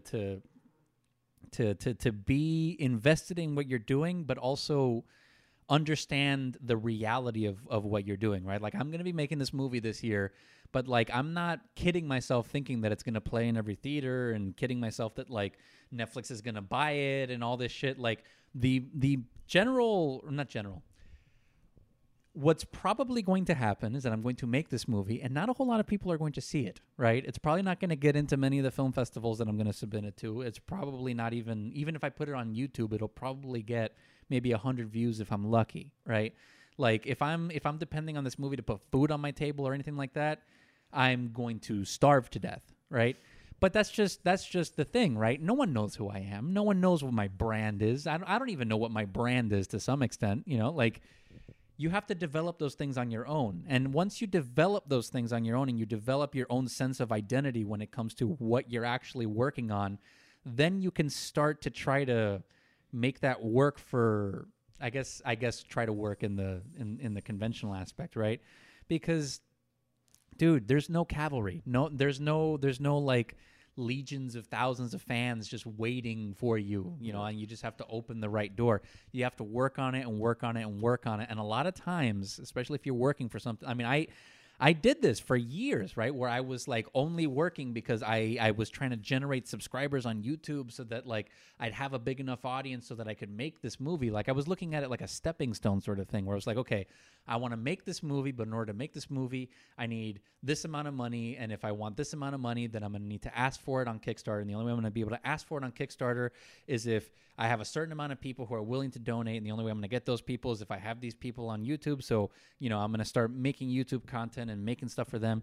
And dude, it was just years and years of like 3 views, 4 views, 3 views on like video after video after video after video after video, and sometimes you get lucky and something gets to, 30 views, right? Yeah. And if it's like, if God has decided to smile down upon you today, you've got 300 views on something, and even if you have AdSense on, back in those days, you could actually have AdSense. You didn't have to have a certain threshold. Like if you don't have 1,000 subscribers, you can't even get ad revenue anymore on YouTube. Really? Like they actually took away our AdSense because we're not at 1,000 subscribers yet. Exactly. So, and even if you were trying How much are we away from our first paycheck? well, They just wiped this out. Well, exactly. We don't even have anyone, right? We have to we're start from zero again. well, no, we're starting from 660 something. Well, right? I mean, wasn't there like a certain amount of money you had? $100. They don't cut you a check until you get to your Yeah, first but how 100. much did you have before that? Well, so my first YouTube channel, I tried to game the system by clicking on my I own remember ads. that. I Don't do remember that. Clicking on your And what? clicking on my own ads. So I would sign out and then basically sign in as other people or be like, regular, like, just like not signed in at all. And I would watch my videos and I'd click on my ads because that's how you generate money, right? So I would do that. I did that for like 6 hours and I made $20. And then once I made $20, they found out what I was doing and they were like, yeah, we're cutting you off immediately. Oh my god. So then we started another channel, and then on that channel we did it organically. And I have to be honest with you, like even though we had a few videos that did, 10,000 views or 15,000 views or anything like that, it like $36? I mean, across, if you right now on my YouTube channel, across the videos that are actually up there, it's like 40,000 views, right? Across the videos that are actually up there. All of TCR is on private, so that doesn't count for that either, right? And those views typically generated around like 35 views per video. So now those went up 5 times a week. So 35 times 5, what, 3, 6, 9, 12, 15. Okay, so you're looking at like maybe 180 views per week, 155 episodes. Anyway, point is that in all those tens of thousands of views, you know, $36, right? You're not going to make anything off of that, you know? So you just have to make sure you're getting into it for the right reason, you know? And as long as you're honest with yourself, I don't want to say pure of heart because we're not here to determine who's pure and who's, you know, virtuous and all that shit. But like, as long as you're honest with yourself about what it is you want to do and you don't lose sight of that, I think you'll be fine, you know, because the rest of it is just improv. You just have to figure it out, you know. You have to be okay with there being an incredible amount of unknown in front of you. You have to be okay with taking big risks and willing to spend hundreds, sometimes thousands of dollars on something that, like, you know, yeah, maybe it won't make any money back, but like, It's an investment. I for the have future. to. That's the thing. I was telling him about this the other day, and I had this thought recently that I feel really confident about this idea that I've been working on recently, and it's a strange feeling. Like, it's an alien feeling to, like, have a level of confidence about an idea like this, because a lot of times before I was making stuff and I was like just totally joyless about it, like totally like Like it was hating forced, it, kind of, and right? like it felt forced Felt to some forced. extent. Like I had to do this, you know. And like I love film, I love the medium, and like, you know, a lot of I the expression is like you the making the movie is the price, or no, what was it? The price of getting to the editing bay is making the movie, because I love editing. Like editing is one of my favorite parts of the process. Like writing, directing, editing. That's the shit, right? I'm sorry, I lost my train of thought. Writing, directing, editing. Editing is your favorite? You said Right. that's my Okay, shit. so I did all these movies for so long, and I would get to the set and I'd make these films and I would see what I would turn out and I would hate it. I mean, I would like viscerally with every fiber of my being hate the shit that I was working on, and it was terrible. It was terrible, right? The scripts and all that, just this total demeaning quality to it where I never gave myself any credit, you know? And in the last year is the first time that I've really felt good about this shit. And it takes a long, long, long time before you get to that place. I remember reading about that, like, I want to say in 2014, it was Ira Glass mentioned something. I think it was like the quality gap or the quality bridge or something, where like your tastes are at a certain level and your skills are not at the same level. So because of that, there's like this divide, and you feel bad about your own shit because it's not up to that same caliber of the stuff that you like to go see. But working on this stuff is about slowly raising that, just little by little by little, so that they're on the same level. And once they're there, it's really satisfying. And this idea specifically is the first time that I've ever felt a personal responsibility to an idea. Like, well, you know what you're talking about when you're saying that there's someone out there that this story can connect with them, and it won't, what they're going through won't be as difficult, right? Because they can see that they're not alone. That's what I feel with this, you know? It's the first time I've ever felt that with anything I've ever made. And it's insane. It's insane how inspiring that is. And it's also a little terrifying that I feel this confident. Like, I don't know, but is it because you're making a personal, like something that you want to make, basically like a personal film? well, Or the is it- thing or is is it that I just- wanted to make all those other movies too, right? They were ideas I had. It's not like my mom was telling me like, go make movies, you know, like it, like I wanted to do these things. It was my idea. They were my scripts. They were my stories, you know, but like, and I have to credit my ex-girlfriend for this, because she really made me see this. I remember I gave her the script for the last film I did. It was V451. And I gave her the script, and the premise of that movie is about an android who downloads an update that like basically allows her to develop human emotion, right? So it's about a robot learning what it's like to feel human emotions. Did you based off of a Ex Machina? No, You didn't? that wasn't intentional. oh, No, that that was wasn't different. intentional. No, because this was supposed to be a little more like sappier, sort of like after school special, kind of Yeah. like the relationship between the father figure and the daughter figure of the robot. Ex Machina is a little more like I don't want to say dramatic, but it's a little more, Out of the ordinary, almost. I guess, out of the ordinary. I want to say Fincherian, like it has the like a Fincher quality where there's like a cold, calculated, like almost like scary quality to it. That this thing's developing mentality to it. I wanted my story to feel warmer than that. But anyway, I gave her the script. That wasn't the first draft. I think it was the second or the third draft. And I remember her telling me, and I remember telling her, like, hey, like, don't, I know I'm your boyfriend and all this, but, like, don't be afraid to rip into me. Like, I want constructive criticism. I want your honest opinion. And what she told me was that she couldn't feel anything. She didn't feel any humanity in the story at all. And I've given my scripts to people. They've ripped into them. I've gotten people who shit all over them. It's never affected me the way that what she said affected me. I started crying. I broke down into tears.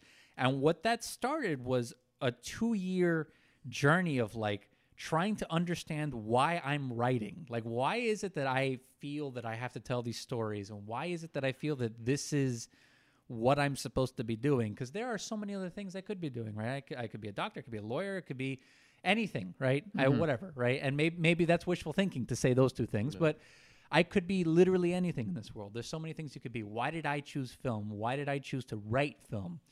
And, I had to go through like at least like 3 or 4 different ideas, fully developed scripts.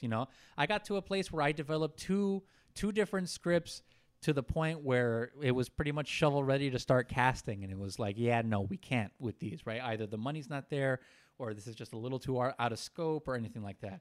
And that's months of prep work. Months of like trying to figure out locations and trying to figure out where you might shoot something and how you're going to shoot it and like how you're going to shoot it in this tight little box. And,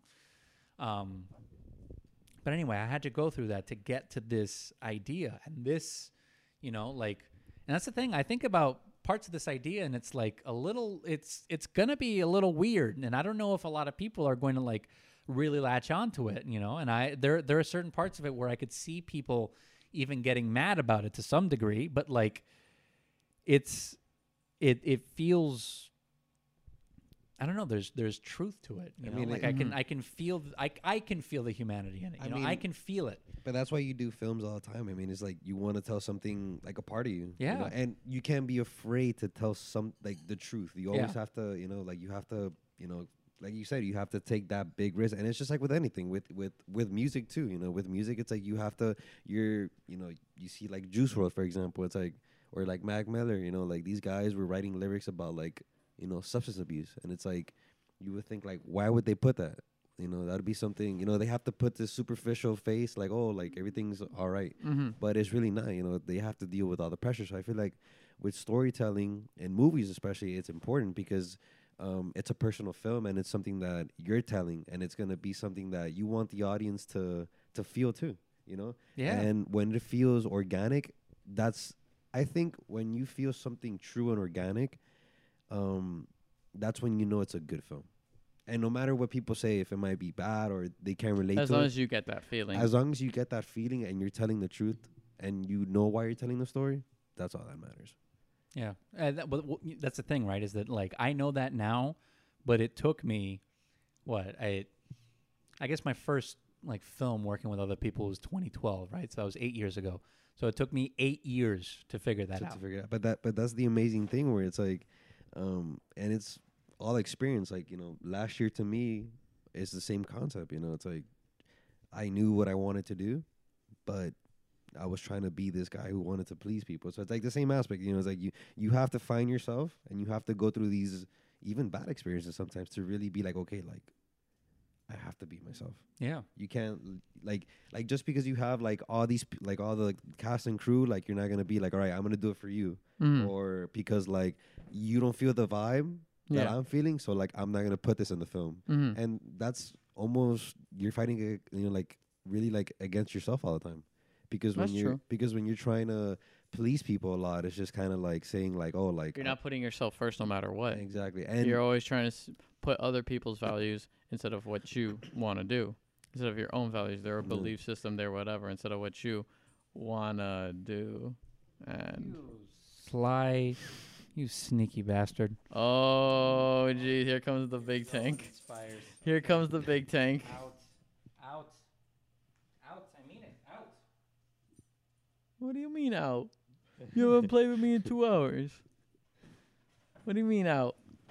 The Great Wall of Amazon's breaking down. Oh no, reinforcements.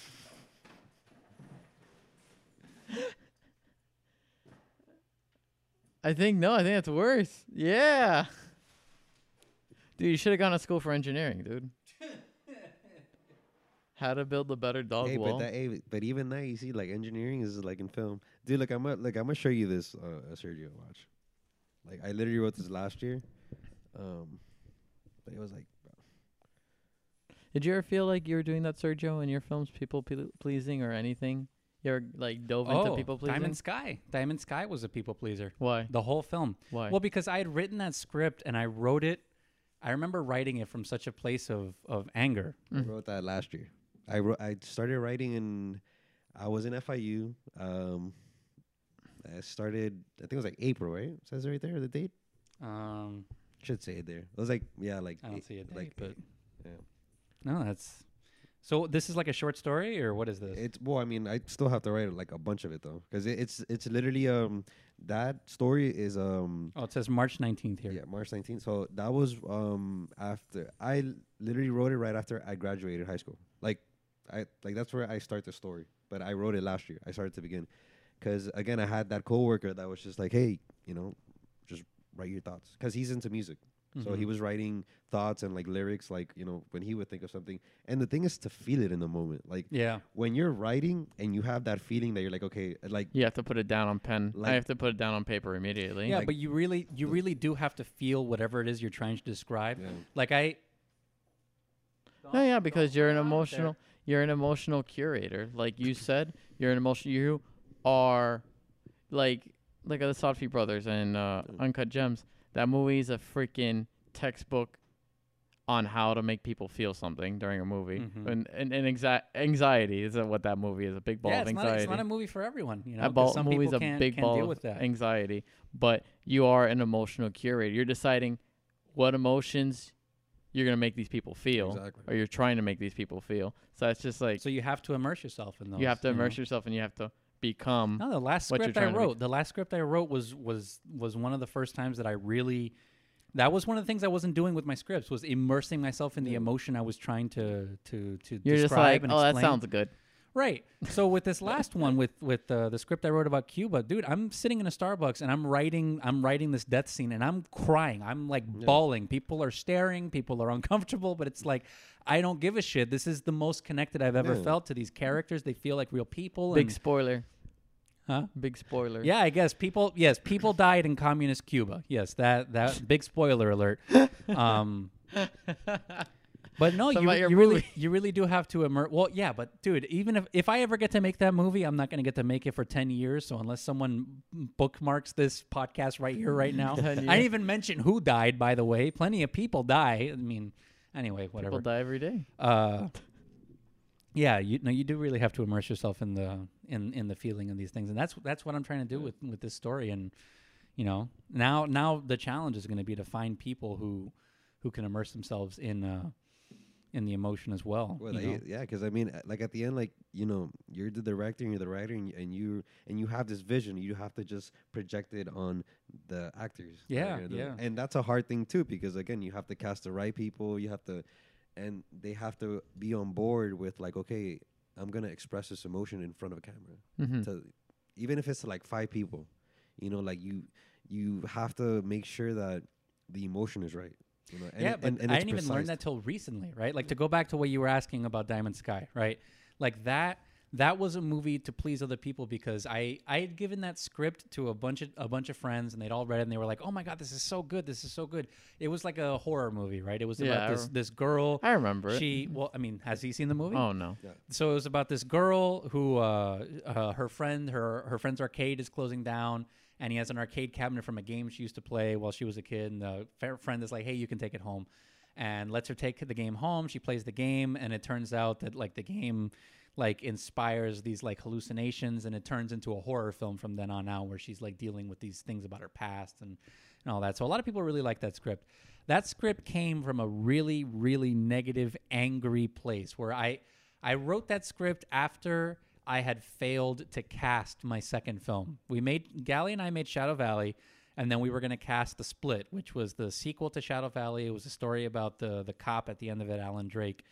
And, you know, we had pitched it to like the drama club, and all the kids there were like super excited. They all wanted to be a part of it. They were like, okay, we're going to go to your auditions and all this. Yeah. And like, we did auditions for 4 straight Saturdays.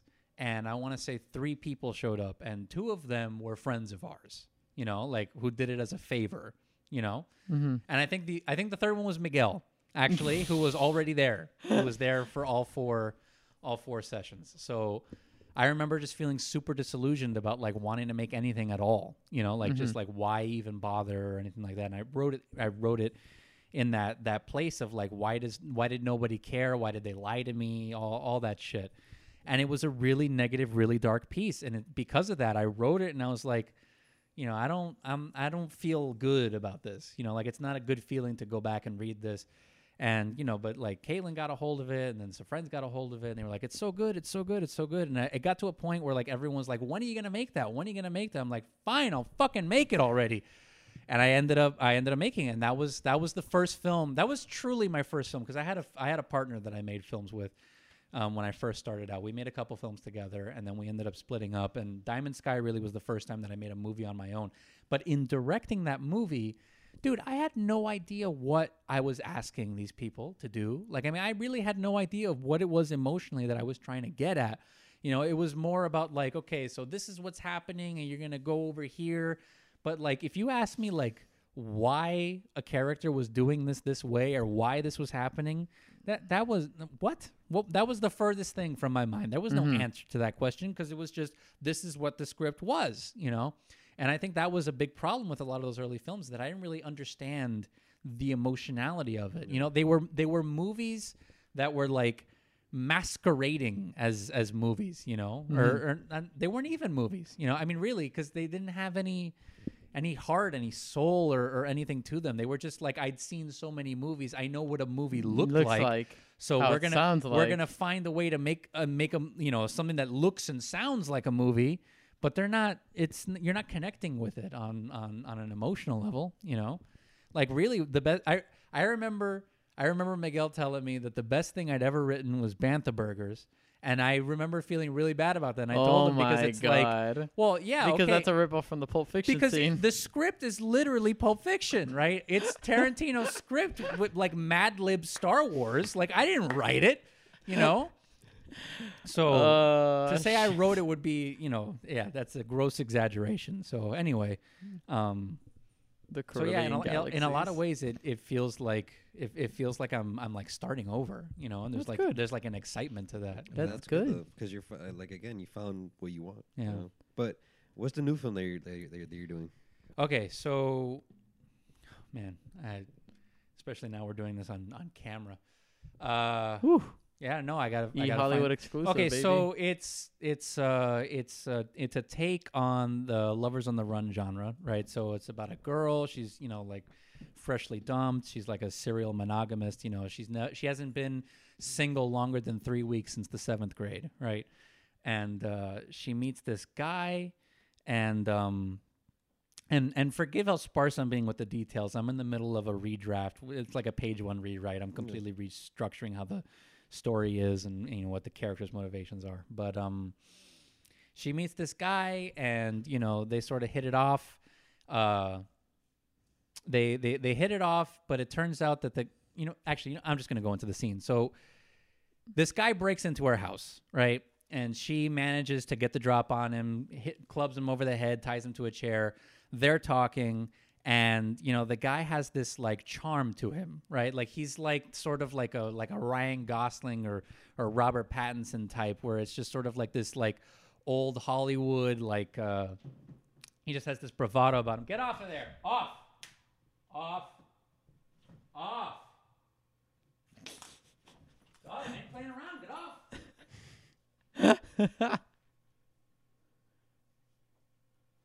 She just wants to hear what the plot is, man. Stock doesn't listen. She's trying to hear the plot. Anyway,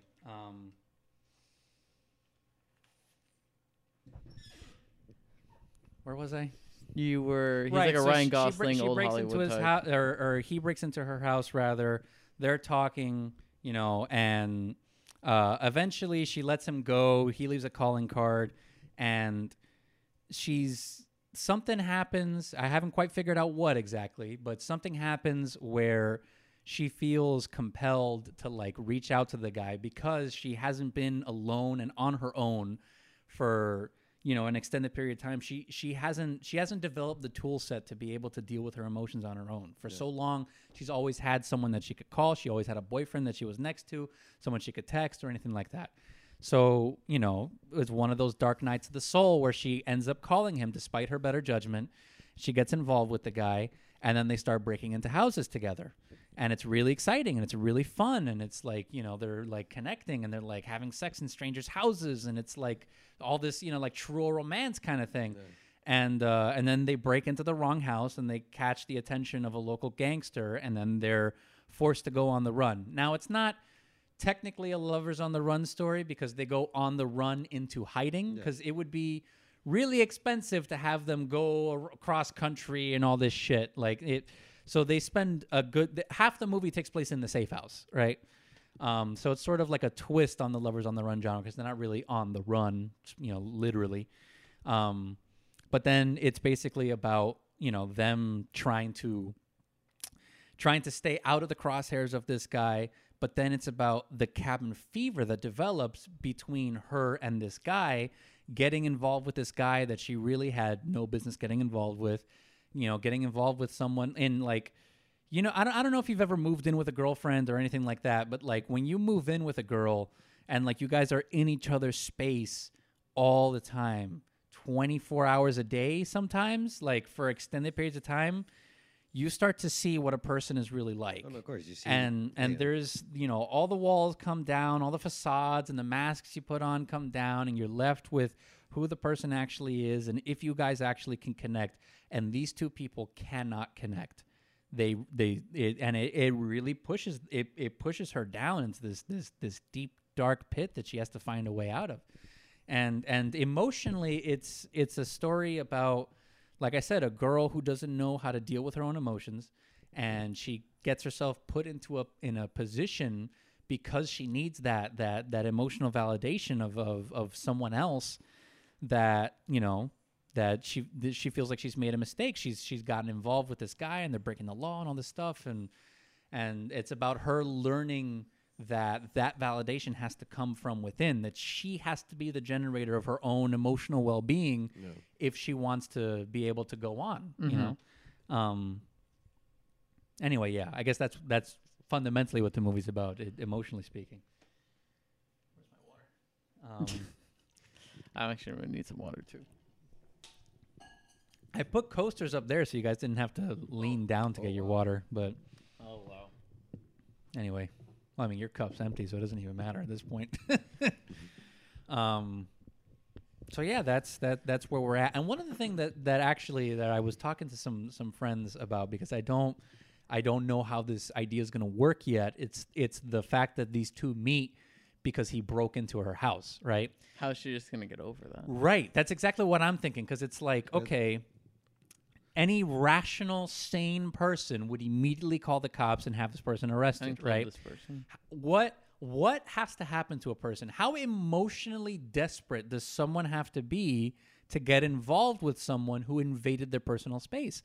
Because again, the protagonist of this film is a woman, right? I like there are certain ways that women look at being with a strange man or anything like that we're just not going to understand, right? Because like, you're with a girl, chances are she probably can't kill you, right? I mean, she could poison you, maybe she could stab you, but like if you got in a physical altercation with someone, especially if she was like, this dainty girl, you could probably defend yourself.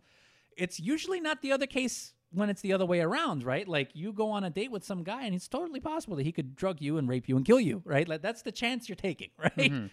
So like if this girl's living on her own and this strange man breaks into her house, right?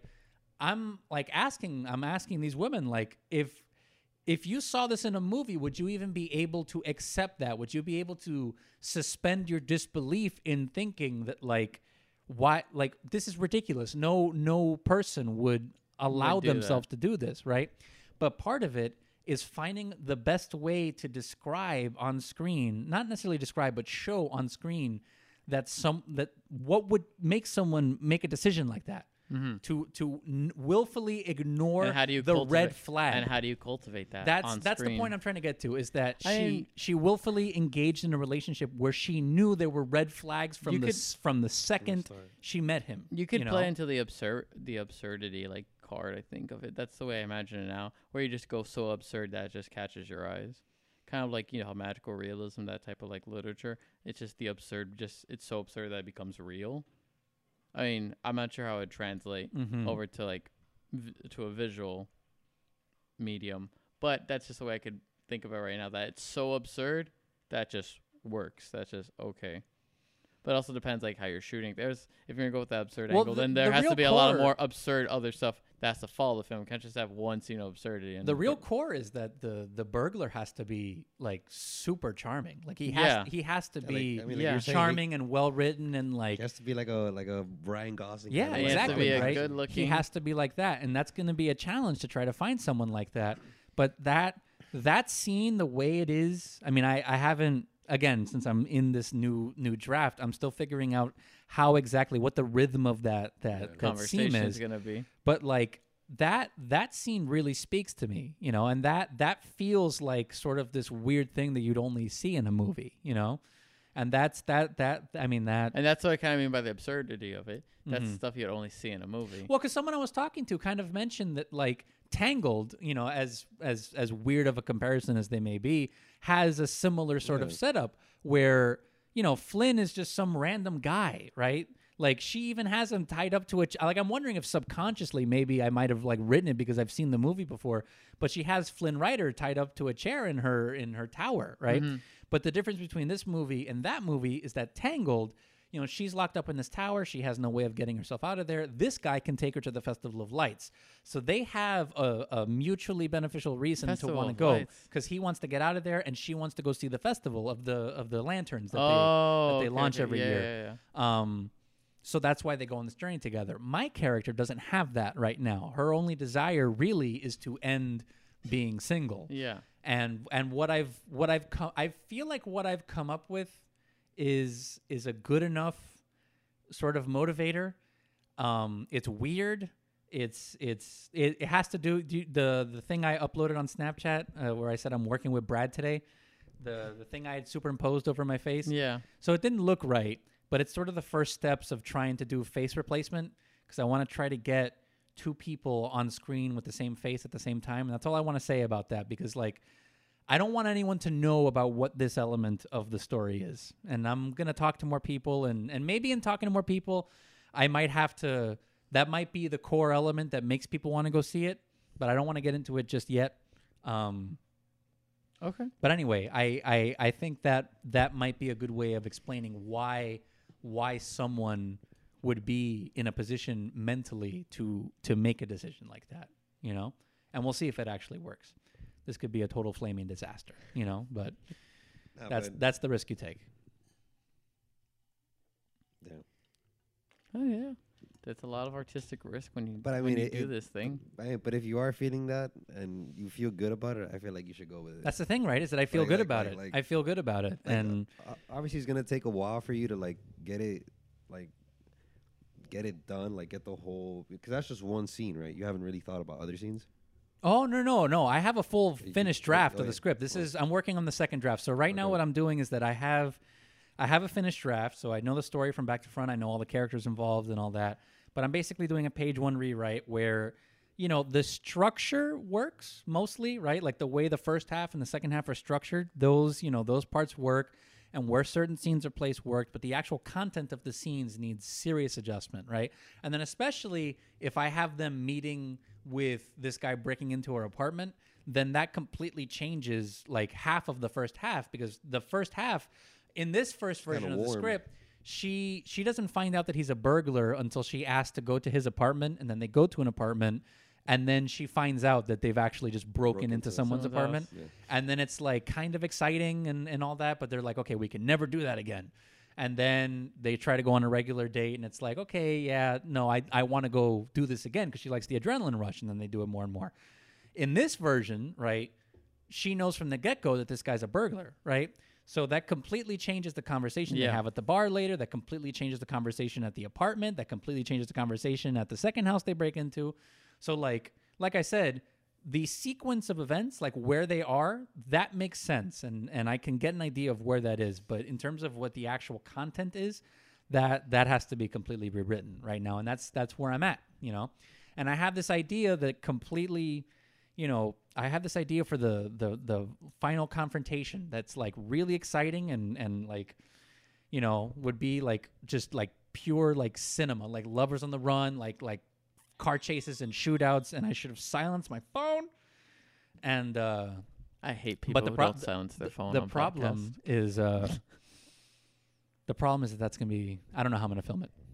I really don't know how I'm gonna film it. It's an idea. How are you gonna film most of it, like the bar scene? Well, and all here's the that? thing, right? Are we making a bar? So no. That would be super cool. No, so no, my plan is to go to locations and like ask them and like see what kind of deal we can work out or something. You know, I mean, the worst anyone can say is no. you know? Yeah. Well, no, Bruce. that's on my list, right? If my other locations say no, I'm going to go to as many bars as I can and see if anyone will let us shoot there. And if no one lets us shoot there, then we'll have to figure it out. Maybe the scene doesn't take place at a bar. Maybe it takes place at a local restaurant, or maybe it takes place at a park. Or wouldn't that be some You shit, just- Victor? What? We go to Brews and our faces are plastered because we're involved because we know the guy who made a movie at Brews Room. well, that was kind of how I got Arcade Odyssey to even get on board, right? I just asked. I mean, You serious? You'd be surprised how many people, just because, like, I hate when I say it like this because it makes it sound like I'm saying people are simple or some shit. But like, there's a certain mystique to like making a movie that like people just love. normal people are like, oh my God, that's so exciting, right? Like, and it really is. Like there is an That's why I'm energy to friends- a film set That's why I'm friends with Sergio. that doesn't exist anywhere. But you've been on my sets. And you know that there is an energy on a film set that just doesn't exist That's very anywhere true. else. It's like very true. It's magical. it is. It's movie fucking magic. That's what they're talking about when they say that. And sometimes if all you have to do is just say, "Hey, we're making a movie," and someone's like, I want to be a part of that. That sounds like fun. And you'd be surprised how many things you can get if you can just ask. You know, the worst they can say is no. You know, that's how you have to look at it. That's what I have to keep telling myself every time I could make a shoot- phone call, and I'm like, You like can shoot here, but freaking out, you got to say our wings are world famous. our wings are well famous. Well, generally, what I offer a location, if I'm getting a location for free, is like I'll put their logo and their website in the credits, so that like when someone's watching the movie, obviously they'll know that it was shot there. It's like They a can go reference there. page, Yeah, basically. exactly. So it's kind of like advertising in the movie, kind of. You know. Is that a PlayStation Vita? Is that a PlayStation Vita? Yeah, no, we don't have that kind of money where Sony's paying us. You would have to trademark everything in the fucking arcade Yeah. thing. Well, that was the thing, right? We you know all the machines were off because it would be. I mean, first off, there's no way to turn the sound off on those things, so the Yeah. audio would have been a nightmare to record. But even then, all that shit's copyrighted, right? So you have to be careful with that stuff. That stuff you have to take into consideration when you're making these things. I'm excited. I'm excited too. I'm. Damn, We're I gonna gotta- Believe me, I'm way more excited than you could ever possibly be. But I think we're gonna end up shooting at Mario the Baker, aren't we? Mario the Baker, maybe. It really depends on what locations we get, and at this budget level, especially with what you're going to be starting to do and all that, you know, a lot of it's going to be compromised. Like you have to be willing to trade off on exactly what you saw in your head and trying to find something that's as close to that as possible, simply because we don't have the resources of a Hollywood film or those kinds of budgets or anything like that where they can just do anything, right? I don't know, but that's like the perfect thing though, where it's like these big studios want you to do something, and it's like at least like even if your budget is small, it's like your stuff. Yeah. You don't have to worry about people telling you, "Oh no, you got to change this because." You Because know, of X, Y, and Z. Because it doesn't X, fit Y, in the Z, budget. or it's not gonna make enough money, or people Or are it gonna- doesn't fit in the budget, or this person doesn't want to do it like this. Well, a lot of times at this level, you have to have that conversation with yourself, right? I mean, that's something that I'm having to do right now, right? Like I only have like 3-4 grand to make this, right? Like especially if I don't want to cut into my LA money. Like I have LA money saved up for when I do end up going to LA, and I don't want to touch that money. So if I'm only making with this little bit that I have saved and this little bit of money that I'm gonna have coming in between now and when I actually shoot it, like, you know, it's highly likely I'm probably gonna have to cut the car chase and the shootout and all that. Like even though I'm watching all these Lovers on the Run movies now because of my for research, and it's like it is What a are part some of the Lovers genre. on the Runs movies? Well, Bonnie and Clyde, obviously. Queen and Slim. Well, you know, Queen and Slim, right? So that is Oh, I haven't seen. I mean, Queen that's a and Slim. different but take on it, right? Like that's a different You take seen on it. Queen and Slim? No, but I'm familiar with the premise, right? Okay. What was one I saw recently? River of Grass was another one. A True Romance. True Romance is one of like the quintessential Lovers on the Run movies. That's You know, written by they- Quentin Tarantino. Yeah, actually. written by Tarantino as well. Isn't Thelma and Louise? Even though it's kind of like Thelma and not- Louise is yeah, that's true. Thelma and Louise does have that quality to it. What else did I see? Sugarland Express. That's another one. That's an Oh, early Spielberg that's a movie. That's a classic. That is so good. It's so here's the thing is that it's Spielberg before Jaws, right? This was his second film, and it's just even that early on in his career, he still had this magnetic way to the way he makes films. What's wrong with Spielberg? No, it's not wrong. I'm saying that like No, but you said like before Jaws. What happened to him after okay, Jaws? because Jaws was his big break, right? Yeah. Jaws Yeah. was like the movie that really put him on the map and like created the summer blockbuster. I'm saying like Duel and Sugarland Express, they have that magnetic quality that all of Spielberg's movies have, where from the first frame you're just hooked. I put on Sugarland Express while I was folding laundry, right? And the second I started it, I got 35 minutes in and I hadn't folded a single fucking shirt because I was just so engaged You're with so the hooked. movie because he has it down packed. I don't know if you've ever seen Duel, his first movie. I saw the last like 10 minutes where it's him in the truck. Dude, it's so good. It's Like intense. it's just Duel. All Duel is a guy being chased across the I'm not across the country, but like basically being chased down this stretch of road by a truck. That's all the movie is. This guy's going fucking paranoid because he thinks this truck's after him, and it's like, is the truck actually after him? Is it not? And Or is then he paranoid or and then the truck just turns into like a fucking monster. Like I mean, like it's like a monster movie. Like you know horror movies where Yeah. it's like they're always being chased. The truck turns into like a horror movie. Anyway, it's so good. It's so good, right? Like you know the ending because I was watching his like the documentary they did for like Spielberg, and he said that they wanted to blow up the truck at the end, but he didn't do that because he wanted the sense of fear that even if the truck did go over the cliff, that he wanted to have that sense of like kind of like scariness to it. Yeah, that it was still there. because it was still there, like like spiritually. Yeah. Because if you would have blown it up, it would be like, all right, that's It's it, gone, like, yeah. it's gone. Like, but the fact that it literally just fell and crashed, and it just like, it's that sense of like still like like scariness to the whole I want film. to see that. It's so good, super dude. good. It really is. Did we tell you that we saw The Godfather for the first time? You did tell me, yes. It was. What do you think of it? Wait, that was your first time too? That was my first time too. That was- That's how we did it. Yeah, that was our first That's time. how we did it. We saw The Godfather together. Fantastic That was- experience. Like, Well, I mean, that's one of the all-time greats. I have a Godfather poster right framed up above my desk. Like, We I mean, seen- and And then recently we saw the classic. We seen Ace Ventura 1 and 2. oh, you saw the first one? I saw the first one. That's just like so like That shit's hilarious. And then we saw Ace Ventura 2 last night. Sam came over, and then we saw Don't Be a Menace in South Central oh while my, drinking your juice. You saw it? We Oh. freaking saw. You seen that, Sergio? Don't Be a Menace in South Central. while drinking your juice in the hood. It's literally like That's a the full title. Yes. Yes, it's written directed by the Wayans brothers. Wayans Brothers. Okay, all That's right. one of those movies, but it's freaking hilarious. I recommend you give it a watch. Okay. I mean, I'll it's- have it's- to write it down. I mean, but- it's literally one of the first like parody films that are like actually funny.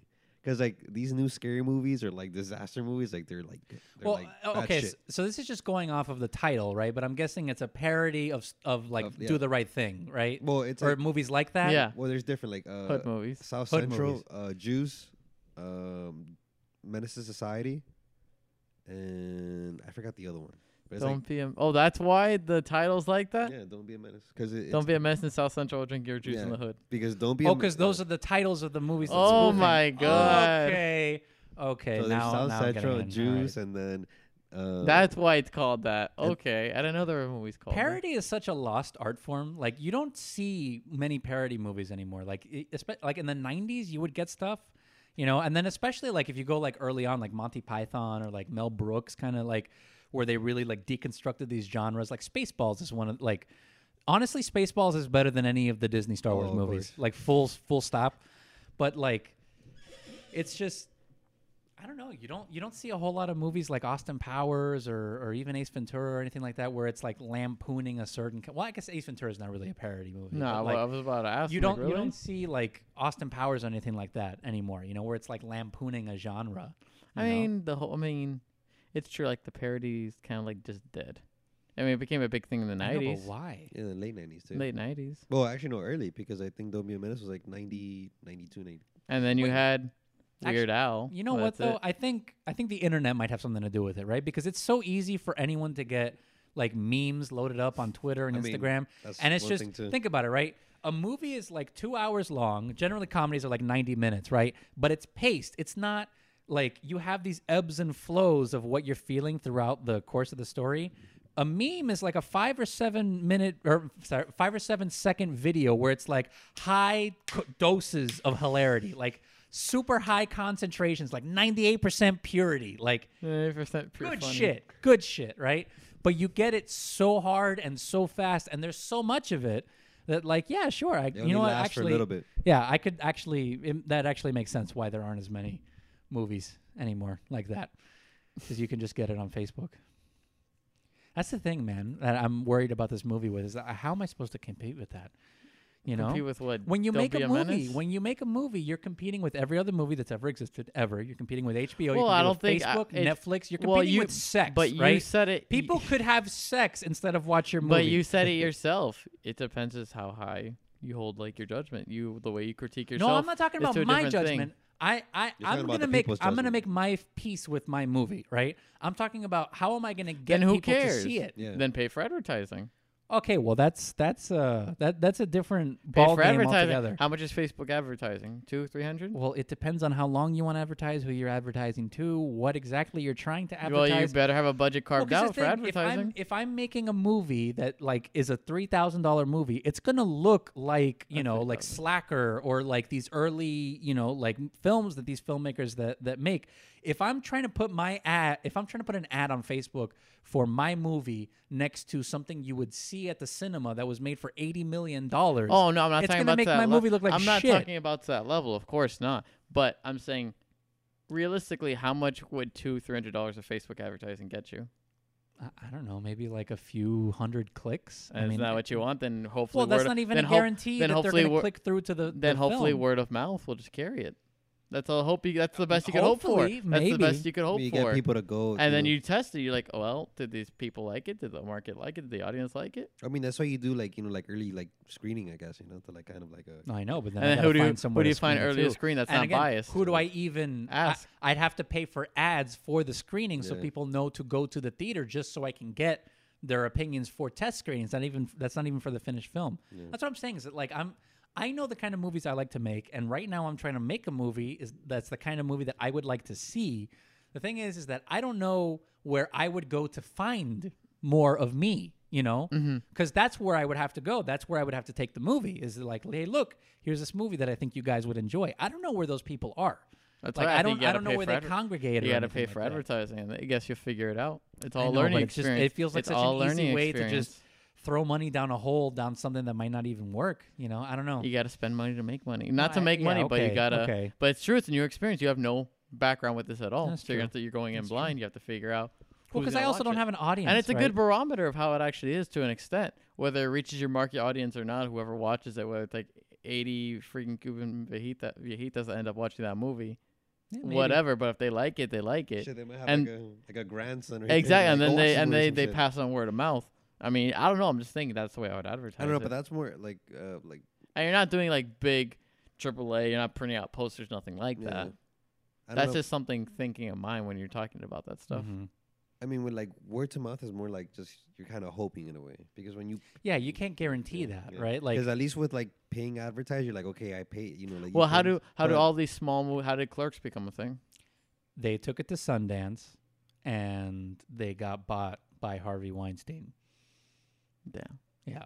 Well, that's the thing. That's what the film festival experience was, right? Like that's like a Cinderella story where they make this movie for $27,000. They shoot it in a convenience store. You've seen Clerks, I'm guessing, right? I saw The first one. I saw I saw the second one actually. I didn't see You haven't seen the first one? Yeah. Oh, I wow. had You a should show Clerks. actually. But I mean, the budget though was like really low. It was, I Yeah, think it was, like, $27,000. Yeah. Have you? No, that was one of the movies that taught me how to make movies. Actually, the documentary on that Blu-ray. I'll lend you that Blu-ray if you want to watch it. Like, I mean, that's especially if you want to get into films. That's a good place to start at the bare minimum. But no, what was I saying? Right. So they take it to Sundance, and then obviously there's an executive sitting in the audience, and then they end up buying the movie. And that's typically why you would want to send your film to that. Because that's a real barometer. Because that's where the people who buy these movies are gonna be. finding out what the next movies they're releasing are. Yeah. The problem is that because there are so many movies, it's so much harder to get in there. Sundance used to be the place where someone could make a $27,000 movie and get it in there. Now Sundance is the type of place where you really only get in if you've got, Ryan Gosling, or you got a name, or you're like already an established director. And if it's your like third feature or your second feature, maybe if you're like a really big deal, maybe you'll go to Sundance. But those like so high Sundance tier, got exclusive. huh? So Sundance got really exclusive. Yeah, well, Sundance is in the same caliber like as Cannes or Toronto. How does it get? How hard is it to get into Cannes and Toronto? As hard as it is to get into Sundance. That's the thing. Is that you can submit your film. There's no guarantee. Bro, why that don't we it'll make get a Miami? watched. What about the Miami? There has to be one in Miami. Miami has an international film festival. They do, but their films typically Or tend Latin to be American Latin based. American. They're usually Spanish language. So they're a different sort of. It's a whole different There's no audience. taste. A Yeah. different. And a different culture too. That's the thing, and that this movie that I'm making, I don't think it would play well there, simply because most of it's going to be in English. I do want a little bit of Spanish in there because it takes place in Miami, and I want. A Oh, little okay. bit of Because I was that about to be cultural like, you're aspect in such a there. cardinal sinner. Because, the What? biggest complaint you have that when you're shooting in a country or whatever, and they're speaking English. Well, yeah, but the story's about like, I mean, the No, I girl's thought- like a second generation. I like, thought, then you really changed up that draft. You no, really no, changed up that. no. I'm not script. talking about Cuba right now. I'm talking about the movie I'm going to make this year. Oh, okay. I'm talking. No, yeah. No. Cuba, that's a completely different thing. Oh, That okay. has to be in Spanish. Okay, sure. That could open at MIFF, but like, I mean, by the time I get if I'm in a place in my career where I can get the money to make that, like, I feel like it's going to open in a I lot more feel- places than MIFF. I feel like you start in MIFF. It's like an I $85 feel like million movie. MIFF would be good, or maybe even take it even I'm smaller. gonna send it there. Don't Let's- get me wrong. let's I'm going shrink to it. apply, but just because I apply doesn't mean I'm gonna get in. Let's you know. shrink it. Let's go about at Fort Lauderdale FF, Fort Lauderdale FF. don't Daytona know. FF. I don't know. No, I have to look. There's Dunedin FF. there's research that still needs to be done. Look, I'm gonna be perfectly honest with you. Right now, I'm still in the script phase. Right, I'm redrafting. I'm researching. I'm going over my script with a red pen, making that fucker bleed. I'm still working out the kinks of the story, and that's what I'm focusing on. I'm trying to take this stuff one step at a time because the big problem that I have is that my brain's in 7 places at once. I'm trying to think 7 steps ahead of every possible decision I could possibly make. And a lot of times I just wear myself ragged when I do that shit. So I'm focusing on the story right now, and once I have the script into a place where it's like, okay, this is the script we're shooting, then I'm going to start focusing on like, okay, what are we going to look at for the pre-production plans, and what does release look like? And that, the question of what festivals am I going to go to, where am I going to get this movie seen, will get answered then. So I don't have a full answer for you, but if I had to guess where I'm going to be sending this thing and where it might go, I'm probably going to send it to probably the Orlando Film Festival. I mean, Why the Orlando? Orange County Film Festival. Why I Orange mean, County? because it's regional, like it's a Florida movie and it was made in Florida. It's made by Floridians, and that typically tends to get more play over there than most people. I mean, that's the thing, right? Is that like, I'm making an assumption about Moonlight right now, right? Because I don't know what their release that's plans where- were. But it seems interesting to me that, yes, Moonlight did get to Sundance, but like that seems like a movie that would have done gangbusters at MIFF, because it is part of the culture and it is there, right? But it is also a different type of movie. It is a different segment of the culture, right? MIFF tends to lend toward the Latin aspect of No, it. but I still where that think- tends to ask. But I still think it would have played. You don't think that would have killed at MIFF? I think so too. But the question is, why wasn't it there? And maybe it's as simple as they just didn't send it. you know. Yeah, maybe. But maybe it's also that it's just not. That's you a know, part of Miami that just gets just 'cause over. the film was that's shot a big, in Miami doesn't mean but it's that's going a to get big into the part of Miami MIFF. that's overlooked. The whole Liberty City, I agree anything with like you. Northwest. I agree with you. But that's just something I'm considering. Is like, just because my movie was shot in Miami, just because all the actors are from Miami, I and think all feel that, like and it's it takes worth a place shot. there. I feel like it's worth a shot. Yes, I agree with you. Okay. I'm just saying because I take that shot doesn't mean that it's gonna get guaranteed. anywhere. Oh no. I'm fully Does expecting Miami Beach have a film apply- festival too? Huh? Does Miami Beach have one too? Maybe. I don't think so. I think MIFF is the Miami Beach. We should start the thing. West Kendall FF. The West Kendall Film Festival. Well, you know what? I actually have, full, surround sound and a good 4K display now, so I can definitely hold more film festivals out here. The problem is getting people to drive out here. Like I'm sure you're keenly aware of driving all the way out here. I'm, 20 feet that way, there's no civilization anymore. It's just fucking grass, No, like that way too. Yeah, so, we're far as fuck away from everything. The So West I don't know Kendall how Film many people Festival. would show up to the West Kendall Film Festival, but, Gonzo needs to see Die Hard. Gonzo needs that's to see true. Die Have you seen Die Hard? Yeah. of Okay, course. Victor's all right. seen Die Hard. I watch all of them. But What's the your favorite Die Hard? first one? The first one? Yes. My favorite is the third one, the one with Sam Jackson. Oh, with Honestly, I think that Vengeance? movie, I honestly think it's better than Die Hard 1. For But, real? like, here's the thing. I came up with that opinion after I saw Die Hard 3, and I haven't seen Die Hard 3 since I saw it the first time. So Oh, I dude. really need to watch it again. Are you gonna see The Shining? Huh? Are you gonna see The Shining? Oh, I've seen The Shining before. Well, I mean, like. at Oh, the night. new one, Dr. Sleep? No, man, the one at night that they're playing in Coral Gables. Oh, they're playing like a midnight movie? Yeah, no, I took Ryan to go see it at Sunset Place in October. So I'm good, honestly. I mean, unless it's really important to you. I mean, I'm going tonight to go see Cabinet of Dr. Caligari. They have a live orchestra playing the music. It's considered the first horror film, so it's a silent film. So most of the whole thing is a score, but they're having a composer actually come in and play the score of the film live while they're like while they're showing the film. Yeah, because it's the 100th anniversary of the movie, which is crazy, by the way. Dr. 1920 Cagliari. was 100 years ago. That means 1917 was 103 years ago. That is correct. That is also correct. I mean, let's see this year with the movies too. Let's see what movies come out. Well, actually, so I did actually want to ask you about that. So toward the end of this Oh, yeah, month, I that's do right. want to do like a 2019 movie wrap up. So if you want to come back, we can totally Of course, do bro.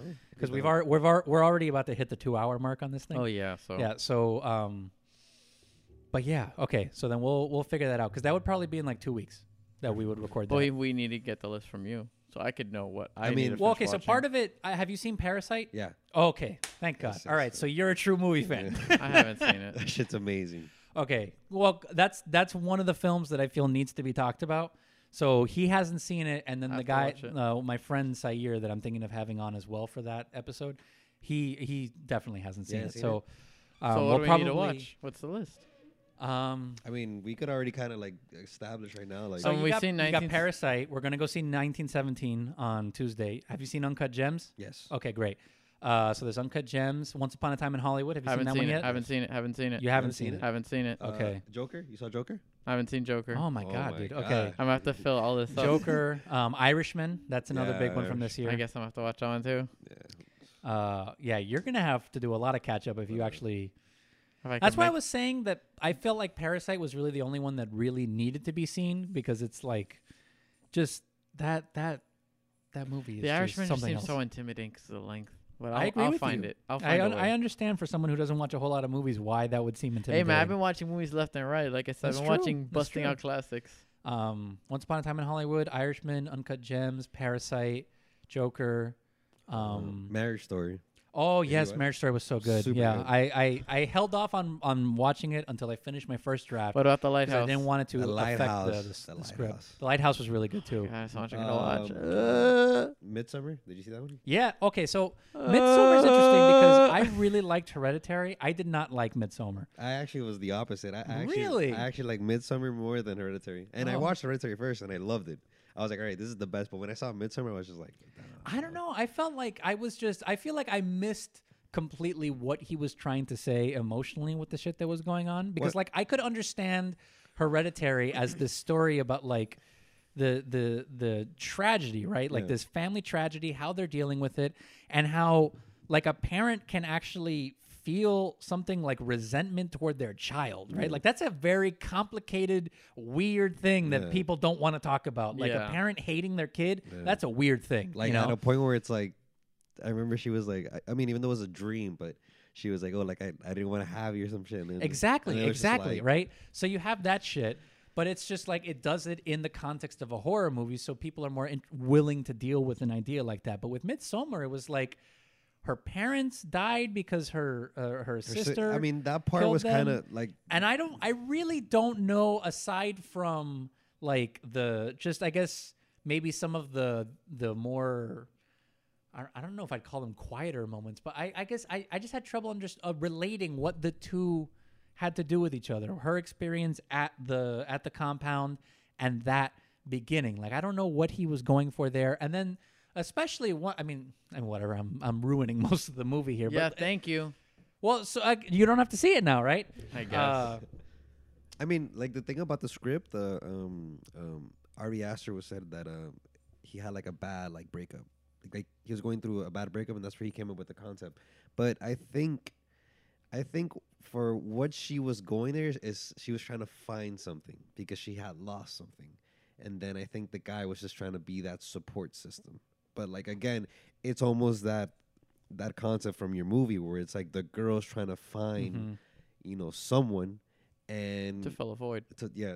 to fill a void and Oh, maybe she's missing a family, and these people welcome her in. exactly that, I really need to watch it again, dude. Honestly, because the first time I watched it, I was like, I really wanted to engage with it, but I was like, You really need to, dude. I just You really need to there was watch it some- over There again. was some connection missing. that's why that ending when you saw it, like how crazy it was. Oh, it is a crazy Yeah, ending. Don't like get me crazy. wrong. Like But like you knew from there, like she had found what she was. I know, fighting but for. there are so many long sections of that movie where there's just I'm not saying that I want a horror movie to be horror 100% of the time, but like Hereditary had a really good balance of like, the horror aspects, but then the world building aspects, and then the quiet sort of tension aspects. There are a lot of parts of Midsommar that are like Well, I mean, kind of meandering, and they don't really go anywhere or like really even contribute to what he's trying to at least the ending, right? Yeah. Don't really contribute to setting that up.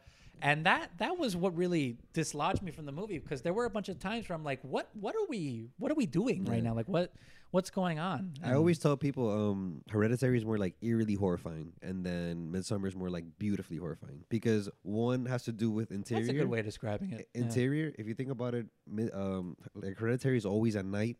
It's always interior, and everything happens at night. Whereas Midsummer is like it's exterior, so you have more of a range of like, okay, it's more safer. You could say, but Well, because most of the movie takes place in the day, And- right? and And, they- you have these big open fields, and it looks very serene. And but that's I hadn't thought of that actually. but that's where the whole like I think twist of the movie is, where it's like you think you're safe in the day, but that's where literally the whole ritual is, and also the fact that it's about control and power. Like they're always on drugs all the time. That's So true. and then literally the whole scene, like some of the scenes when they're on drugs, it's like moving. So it's like that kind of as the viewer, you kind of get hooked up in that like subliminally. yeah. But I don't know, man. Like Midsummer to me and it's funny because I got back into horror film ever since Get Out. I was like, okay, Yeah, let me that give was it a really because good. again, like horror films have to be something more of a psychological. I think, like obviously, I totally agree with you. They have to be operating on a deeper level emotionally. I can't. You little fucker. She figured it out. Come on. Now we gotta do this dance out. What a loyal dog. She took her 2 hours to get through that cardboard box. Out. And now, no, man, she's not getting out. She's like, I ain't going anywhere. Let's go. So can I get some Yeah, pets? she's going on camera because now I can't be. Get out. Out. Oh my god. Dude, she's just gonna... I can't stand this dog. She doesn't listen. She likes to pretend that she owns the whole house. Look at Toast. Look at Toast. Look how nice of a dog he is. Come on. let's just make sure that this dog knocks over all the cameras and the lights and the wires and unplugs things, and now she's eating your shoes, and She's eating no, my great. shoes? Yeah. Oh my God, Lilo, don't eat my shoes. No, you can't tell her what to do. It's her She's house. Lilo. What was the other one? The Lighthouse.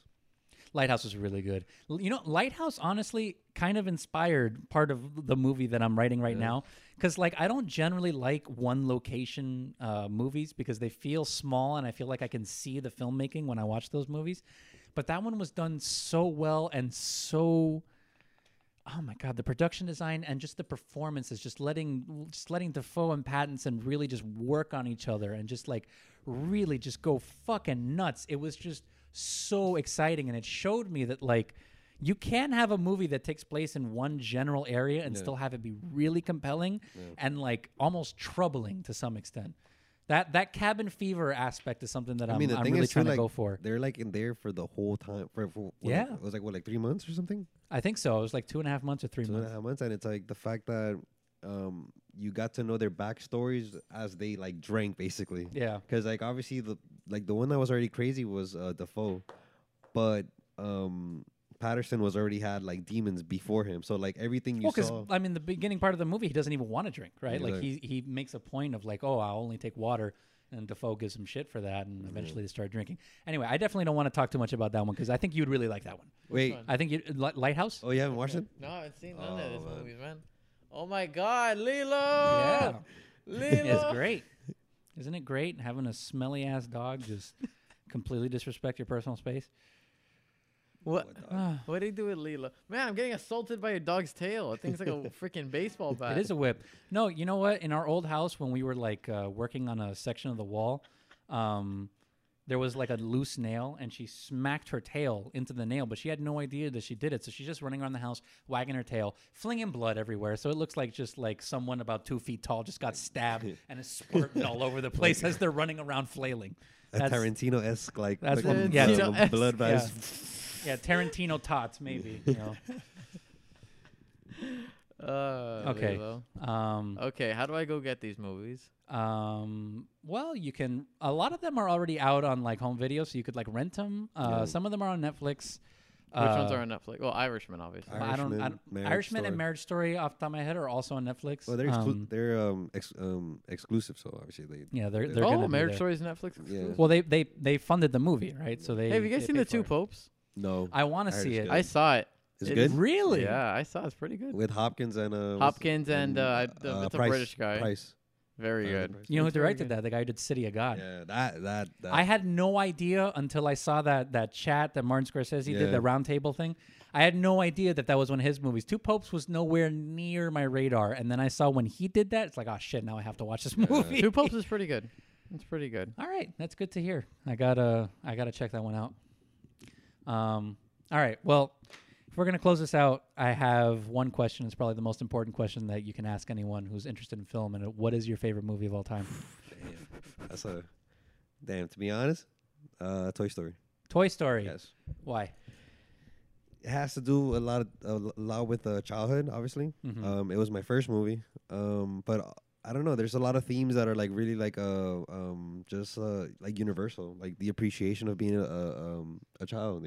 When you're small, toys mean something to you, and it's they are part of your constructive identity.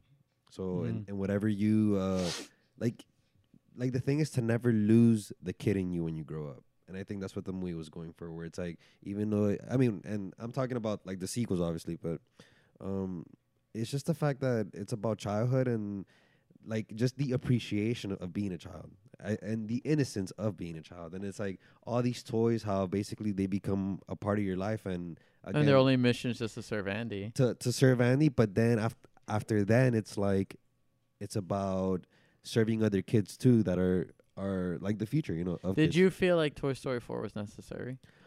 Yes and no. Yes, because I love the way they ended it, and I really love the way they like that whole ending, I literally cried because I was just like, it was literally like saying like goodbye to my childhood. You know, it was like saying like, all right, like. You didn't feel like you got that in I 3? feel like I already No, got like, that in 3. Yeah. Honestly. No, I mean, obviously, like because he left, but it was because I was so attached to the Woody character. That's true. So like him like leaving the group was kind of saying like, all right, like, you know, so long, it was partner. so long partner. It was like saying like, you know, goodbye to my childhood, and then like saying like, all right, like you have to move forward, and He has to move on with his life. exactly. So it's like, and he's gonna be serving other kids, or he's gonna be there. At He's not gonna serve anyone. Isn't he uh, just gonna be with Bo Peep and Well, yeah, Get he's rid of the going out peep. on his own. You Yeah. know, I mean, that was part of the get finding rid of- his own way Mm. was the message of that story. But it, How does I don't know. retirement It's just look when you like get for to a toy? 4, it's just It's like a weird number to end on. Yeah, well, 'cause at they're least not going to 3 end is- on it. You're not gonna Yeah. end on it. Hell no! Are you kidding me? How much money that movie made? No, this is It's not, Disney. I don't even feel like that's They're a gonna Toy make Story movie. as I many feel of like these that's movies as they can. a spin-off. Doesn't even feel like a Toy Story movie because I feel like screen time obviously is dominated between like Woody and Bo Peep, but like Yeah. But I do agree with And you. they- It did kind of feel like one of those spin-off shorts that you'd find on the DVD or something like that. Oh yeah, like the first like the first like 20 minutes, 25 minutes of like the film. It's like a short short story basically. yeah, like it was. And then they just like, in my opinion, they just ruined Buzz in 4. They made him to like an idiot. But I don't Yeah. remember Buzz Lightyear being an idiot. Yeah. I mean, he barely had any quality time on the Yeah. screen, so I was kind of like, because again, the story was mostly about Woody and Bo like reconnecting together. But I mean, that's why I'm like mixed about it. But Mhm. I love the movie. Like the movie to me is like, you know. Oh yeah, 'cause a lot of sentimentality to it and all But that. again, it's done in a way where it has a lot of real issues, like, you know, like about like them, like, and they're just inanimate objects, you know, they're just toys. But the way they portray the human emotion, like, I think that's even like the best part of it. And then how, like I was saying, like he, you know, it was like for him to say goodbye, like that whole scene was just like really constructed well, like, Mm-hmm. and I mean, that's what Pixar is fantastic at. Just giving life to inanimate objects. like, bro, like Up, like imagine that movie Up, like Up, I don't go Up. I go more like Wall-E. for real, I think I I mean- think Up is the most overrated film I've ever seen. for real. Yeah, I'm not a fan of Up at Well, all. I think a it's lot of snooze people fest. aren't expecting the movie to get so emotional so Yeah, quickly yeah. because they open the movie with that sequence, right? And yeah, you're going right because I'm a cold, heartless bastard and I have no emotions. I'm an old man, so what's gonna happen next? Um, Come on. But Come I think the reason people really give that movie like that sort of level of like it's the best Pixar is because it makes them feel what you typically feel at the end of a Pixar movie at the beginning of a Pixar movie. So it's I think that really has more to do with it than anything else. I'm an old man. Old people die. No, but you know, there's a lot of Freaking Wall-E is a beautiful freaking movie. Wall-E has more humanity. Like, No. I'm willing to say, is it Pixar? Is Ratatouille Pixar? Ratatouille is or is it Disney animation? I think animation. No, it's. Ratatouille is the best Pixar movie of all time. I don't give a fuck. That's the one. Ratatouille. I That's gotta my see that hot movie take. again. That the Lilo. visual, the here. score, the visual, the message, that's the best movie. That's the best movie hands down that Pixar's made, For Pixar. in my opinion. Ratatouille. Look, like, and I mean, I understand it's like Disney and stuff, but I feel like with their live action like movies, they have to make them more serious. Like Mulan, with the new one that they're Mhm. coming out with, I feel like it has to be serious. Like, I already know it's gonna be like a really kind of obviously like it's a Disney film. It's for I mean, kids. they're not, but I mean, they're trying. They are right? trying to They're make it not- serious. There's no love music, interest. There's no love interest Yeah. anymore. No, but I mean, they're I'm saying Let's get down. like when it comes to the the actual, I guess I mean the story is obviously serious, mhm. but I guess Oh, he's just trying to they have to up their A game, or yeah, like the just like how did you guys feel? maybe the fight scenes and stuff, you know, like How did you guys feel about? What's your take on them? Because I never saw the Jungle Book, live action, but I heard that was the first one to start this live it action did. phase, haven't and I seen it. heard good things about it. And then I saw what was the second one? I feel like it's Beauty and the Beast, or was there one before well, that? I think no. Jungle Book was the first one to make a lot of money, but I mean they've been doing this since Cinderella. Cinderella, I think, was the first they one. made a they live did. action Yeah. Cinderella. They made a Yeah, live action yeah, Cinderella 2015. with the chick from Baby Driver. Yeah, Um, it was in 2015. They did it, Really? And then I think it was Jungle and Book. then it was Jungle Book, and then And then I Beauty think and the it was Beauty and the Beast, Beast. and then the Lion King, which I didn't like. Because I feel like the Beauty and the Beast was pretty good. I actually went on to say I think the Beauty and the Beast Live action is better than their classic. I actually have You know not what I mean? seen any of the live action Yeah. ones. I mean, I saw the Jungle Book and I saw the Lion King, but the Lion King is just it's not as bad, but it was just like the way I mean, it's not meant to be it's a live tall- action. Yeah, Mhm. it's a tall task from like trying to recreate something. What's next? Monsters Inc. Freaking live action. Yeah, like or Danny DeVito as Mike Wazowski. What's the thing, right? Is that at a certain point they're gonna run out of. Well, the next one is Little Mermaid, right? They've already confirmed that, but at a certain point they're gonna run out of movies to remake, and then they're gonna have to remake the remakes. Wazowski. I mean, that's what I think. This whole like, that's why people don't go to the movies anymore because it's just like like a bunch of like recycled, stuff. Well, you know what's really Garbage, funny? yeah. I don't know if you've seen the trailer for Free Guy, the new Ryan Reynolds movie, Oh, which is yeah. now technically a Disney movie Yeah. since Disney bought Fox. But in the trailer they make fun of the fact that they got bought out by Fox. Is like from the studio that made Beauty and the Beast, Lion King, and The Jungle Book twice. Or no, and Aladdin. That's what it was. The third one Oh, was Aladdin. Aladdin. Oh, Aladdin. Aladdin's the one that got crapped on. And right? it makes The one- it makes the joke that they made him twice. I didn't even watch Aladdin's it. the one that got honestly. University like deadpants. Like this one's like trash. I maybe to some degree. I didn't look into much of it because it's just I don't want to reward that behavior. I don't want to reward that business practice of we're just going to make the same thing again. Just in real person. Yeah. Like, but Especially Lion King. Like again, I haven't seen it, so I'm not going to speak about the movie. I'm speaking about the stuff that I've seen outside the movie, the trailers. Like they're literally making an animated movie again, and they're animating again. But Which the one? Lion King. It's They like anim- that. and they're it gonna started as animate a- it again. No, No, it like, started as a they do. cartoon, and then now they're doing a 3D animation because apparently Oh, yeah. 2D animation just doesn't make any money anymore, so we can't hand draw shit anymore. So they're trying to make it as realistic as possible, and by making it as realistic as possible, they've completely gotten rid of all of the character. Yeah. Like it's just like these animals that aren't designed to talk like humans, flapping their mouths, It's and so that's bad. kind of it. Where were you when 10 years in the future you see a black screen and all you hear is Wazowski? Oh God. And Danny DeVito is That'd be Mike horrifying. Wazowski.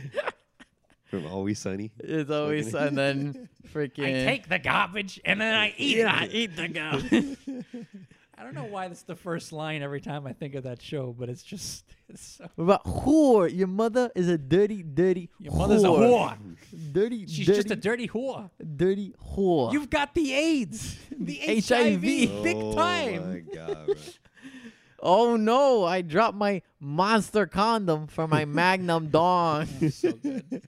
That's a So classic. That's one of those shows that every episode is exactly Oh, the same. they did but it's Dumbo always too. So good. They did Dumbo yeah, too. that's right. Dumbo was And another Danny one. DeVito was in it. That's true. That's true. There you go. Was it good? I haven't seen You it. haven't seen it? I haven't seen it. With, When are they gonna remake Song of the South? Isn't that the one? Isn't that the? I'm not going for what you think I'm gonna go for. Oh, Isn't that? Isn't that the one where it goes? Isn't that the movie that goes zippity doo dah? That is a Zippity Doo Dah movie. Yes, that is. But that's also the one That is where, where the Splash Mountain characters come from, and it's also a movie that Disney will never let you see. because they dropped the N word, right? No. I don't think they drop any N bombs in the Okay. movie. It's just the portrayal of Uncle Remus as sort of this like Uncle Tom, like G. Willikers, aw shucks kind of character, especially in the antebellum South, and Oh. it's not the most realistic portrayal of that character. It's driven a lot by cliches of the time. Yeah. So, a lot of people perceive it as racist and, rightly so. But like the only time I've ever seen it mentioned by Disney was on Disney Plus in the Imagineering story when they're talking about the development of Splash Mountain. The Angela Bassett narrates the whole series. And they mentioned that the characters are based on a very racist movie from the 60s called Song of the South.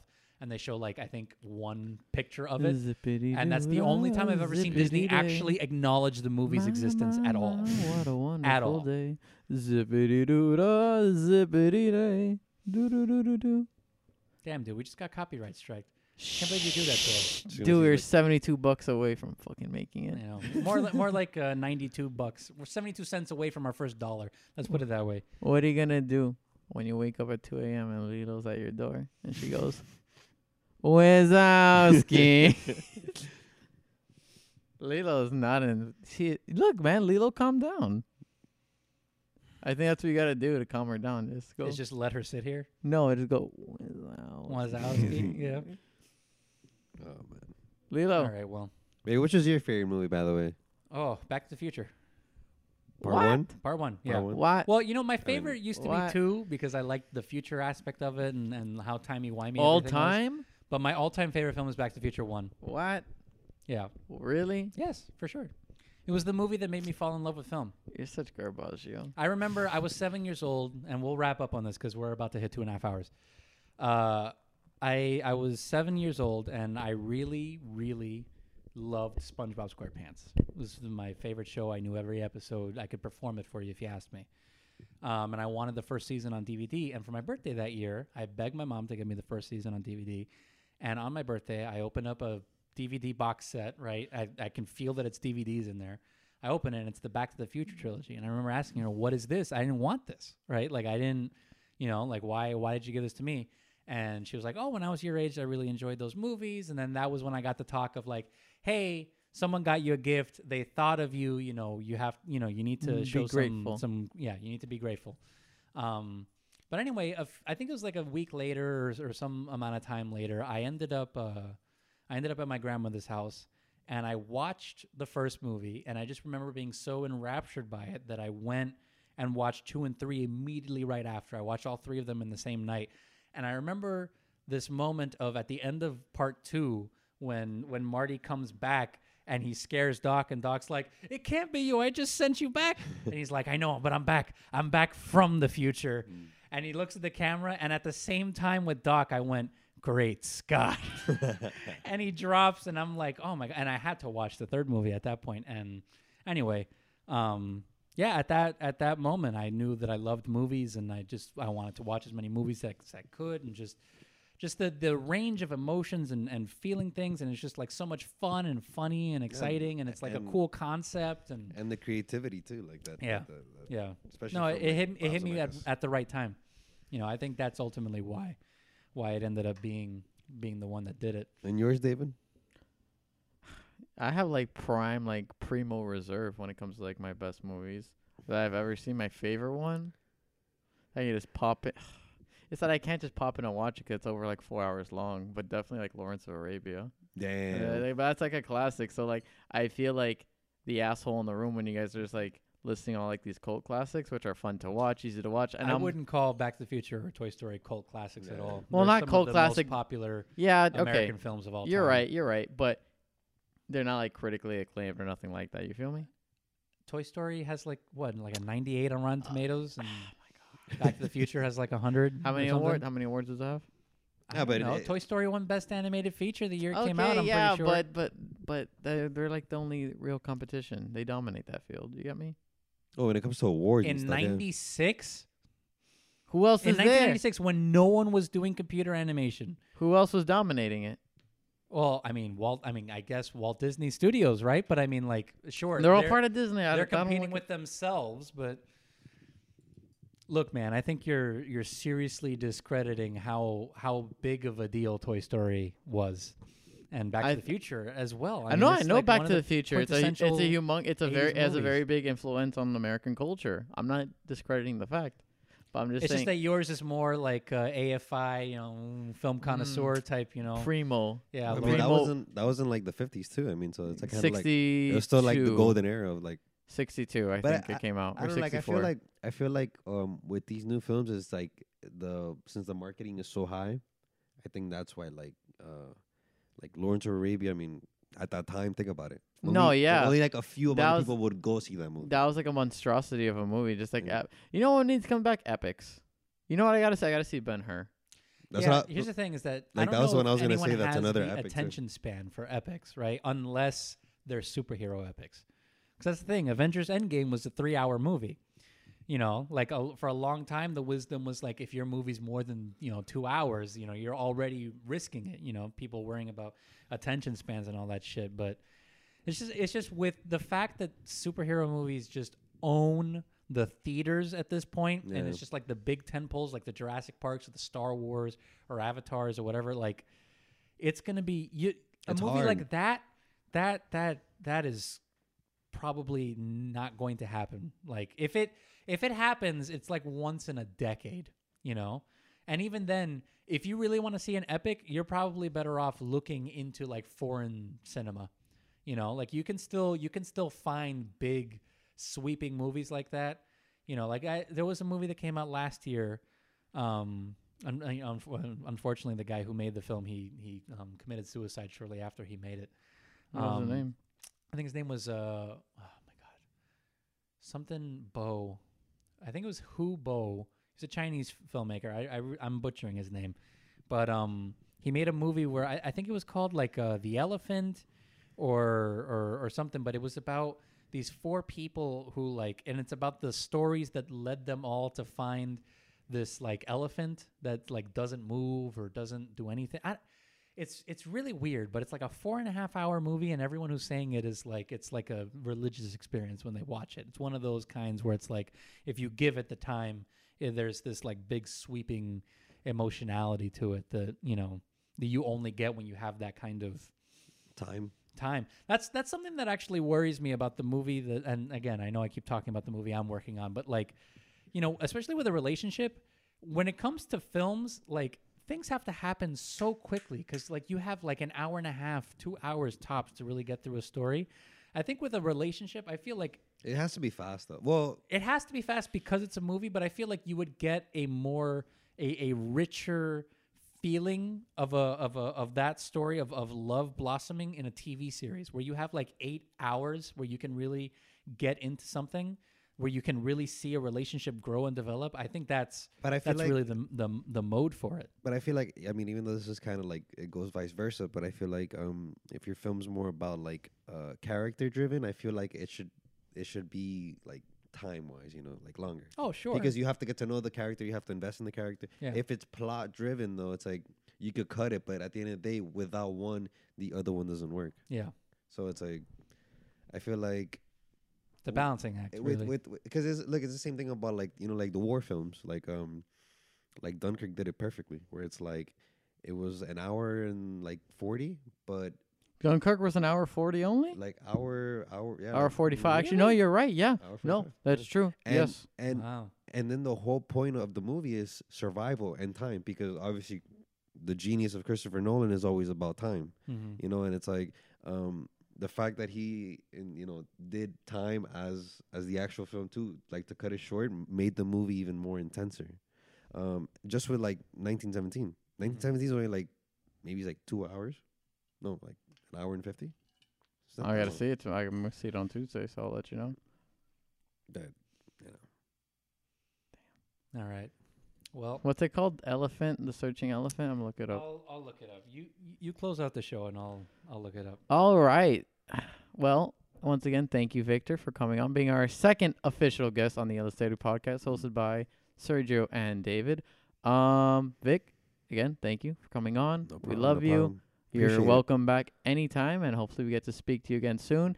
We want Yeah, please, dude, come back for our 2019. I will, bro. we want to give you a parting gift, but yeah, you know what? Let's offer him the parting gift. An Elephant Sitting Still by Hubo. Yeah, or Hubo. I don't know. It's how on the Netflix or pronunciation is. anything like that. I don't think it's on Netflix yet. No. Okay. Let's offer a gift. Let's offer Vic the Oh my gift, God, please. the parting We're gift. not really gonna do that, are we?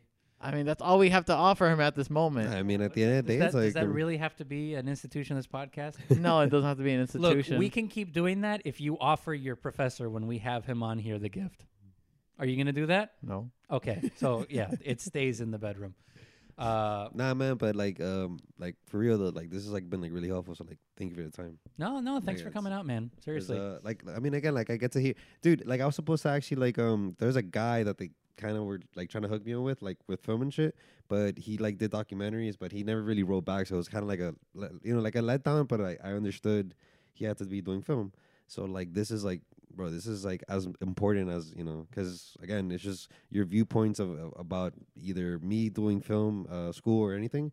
But at the end of the day, it's like I just gotta like create my own journey and create my own scripts like how Yeah. you've been doing. Because Wait till you see a film set with That's- Mr. Sotolongo. that's what I'm saying though. Like I feel like with just getting to know you more and talking about film, I feel like once we get to a set, I think that's even gonna be like the exposure. Yeah, man. The set is It's amazing. the set's the best place The on the set's- planet, honestly. Dude, I'm the best boom man. I love it. There's just so much energy, and it's just like there's like chaos, but it's like trying to control the chaos, and it's like there's It's oh my Uncut God. Gems. Because like it is uncut gems. It's uncut gems all day, every day you're Open on the it. fucking door. Yes, dude. There's so much tension there, but it's so satisfying. You know, oh Yeah. man. so Oh, I can't man. wait. I can't wait, bro. I can't wait. Hey, Alright, well. KG. Shouldn't you be at practice? Who the fuck is this guy? This is how I win. Yeah, this is how I win. That's gonna go down as probably one of the best cinematic quotes in my opinion. Which This one? is how I win. This is how I win. It's perfect. I've used it like 10 times with this guy for like just memes on anything. I know, but I love the I disagree. when he's That- When he's like, putting the bed in. That's the stupidest bet I ever heard. I disagree. I disagree. I disagree. I disagree. How do you know? I got a feeling. So good. just like fucking Finn in Star Wars, where they ask him like, "Oh, how did you know that was the ship right there?" He's like, "It was a feeling." That was a feeling. Because everyone has a fucking force now. Don't even get me started on Star Wars. No, oh, yeah. how are we gonna get entrance there? Oh, I fucking hate you. But like I said, I want up my fucking ass. So take this fucking commander shield or Dude, we should do sun. that. This Bro, we should fucking do like a rant, like just like this rant on fucking Star Wars sun You know, pass it'd that be lets you great. park We anywhere. we should do commentary on all the movies and just. I take want to do shit that. all I want to over. do that with Lifetime movies Well, we gotta or find Hallmark movies. You gotta pick some Hallmark movies for us then. Dude, we just had a whole fucking buffet of Christmas movies that we missed the boat. We did miss the boat, yes, but maybe next year. I'm not waiting 11 months. Dude, they make Well, then pick one. they make movies. They make movies. They make movies for like every All right, occasion. for real, we've been doing this for 2.5 All right. hours. Vic, I want to thank you for coming out. Thank It was you, great thank you so talking much. to you. and Appreciate I it, can't wait. appreciate I it. can't wait till we do this again. Seriously. All right, It was what's a our lot of fun. podcast called? Welcome. Oh wait, no, not welcome. No, Well, not look, welcome. man, it's been so long because I had a thing that I did on TCR where it was like a whole intro, and I haven't. I'm actually the one taking care I of the haven't even intros. developed the intro. But I want for you this to one. do it. I want you to sign us off. Well, thank you for watching Illustrated. This was David. This was Vic. I was Sergio, and we'll see you next week.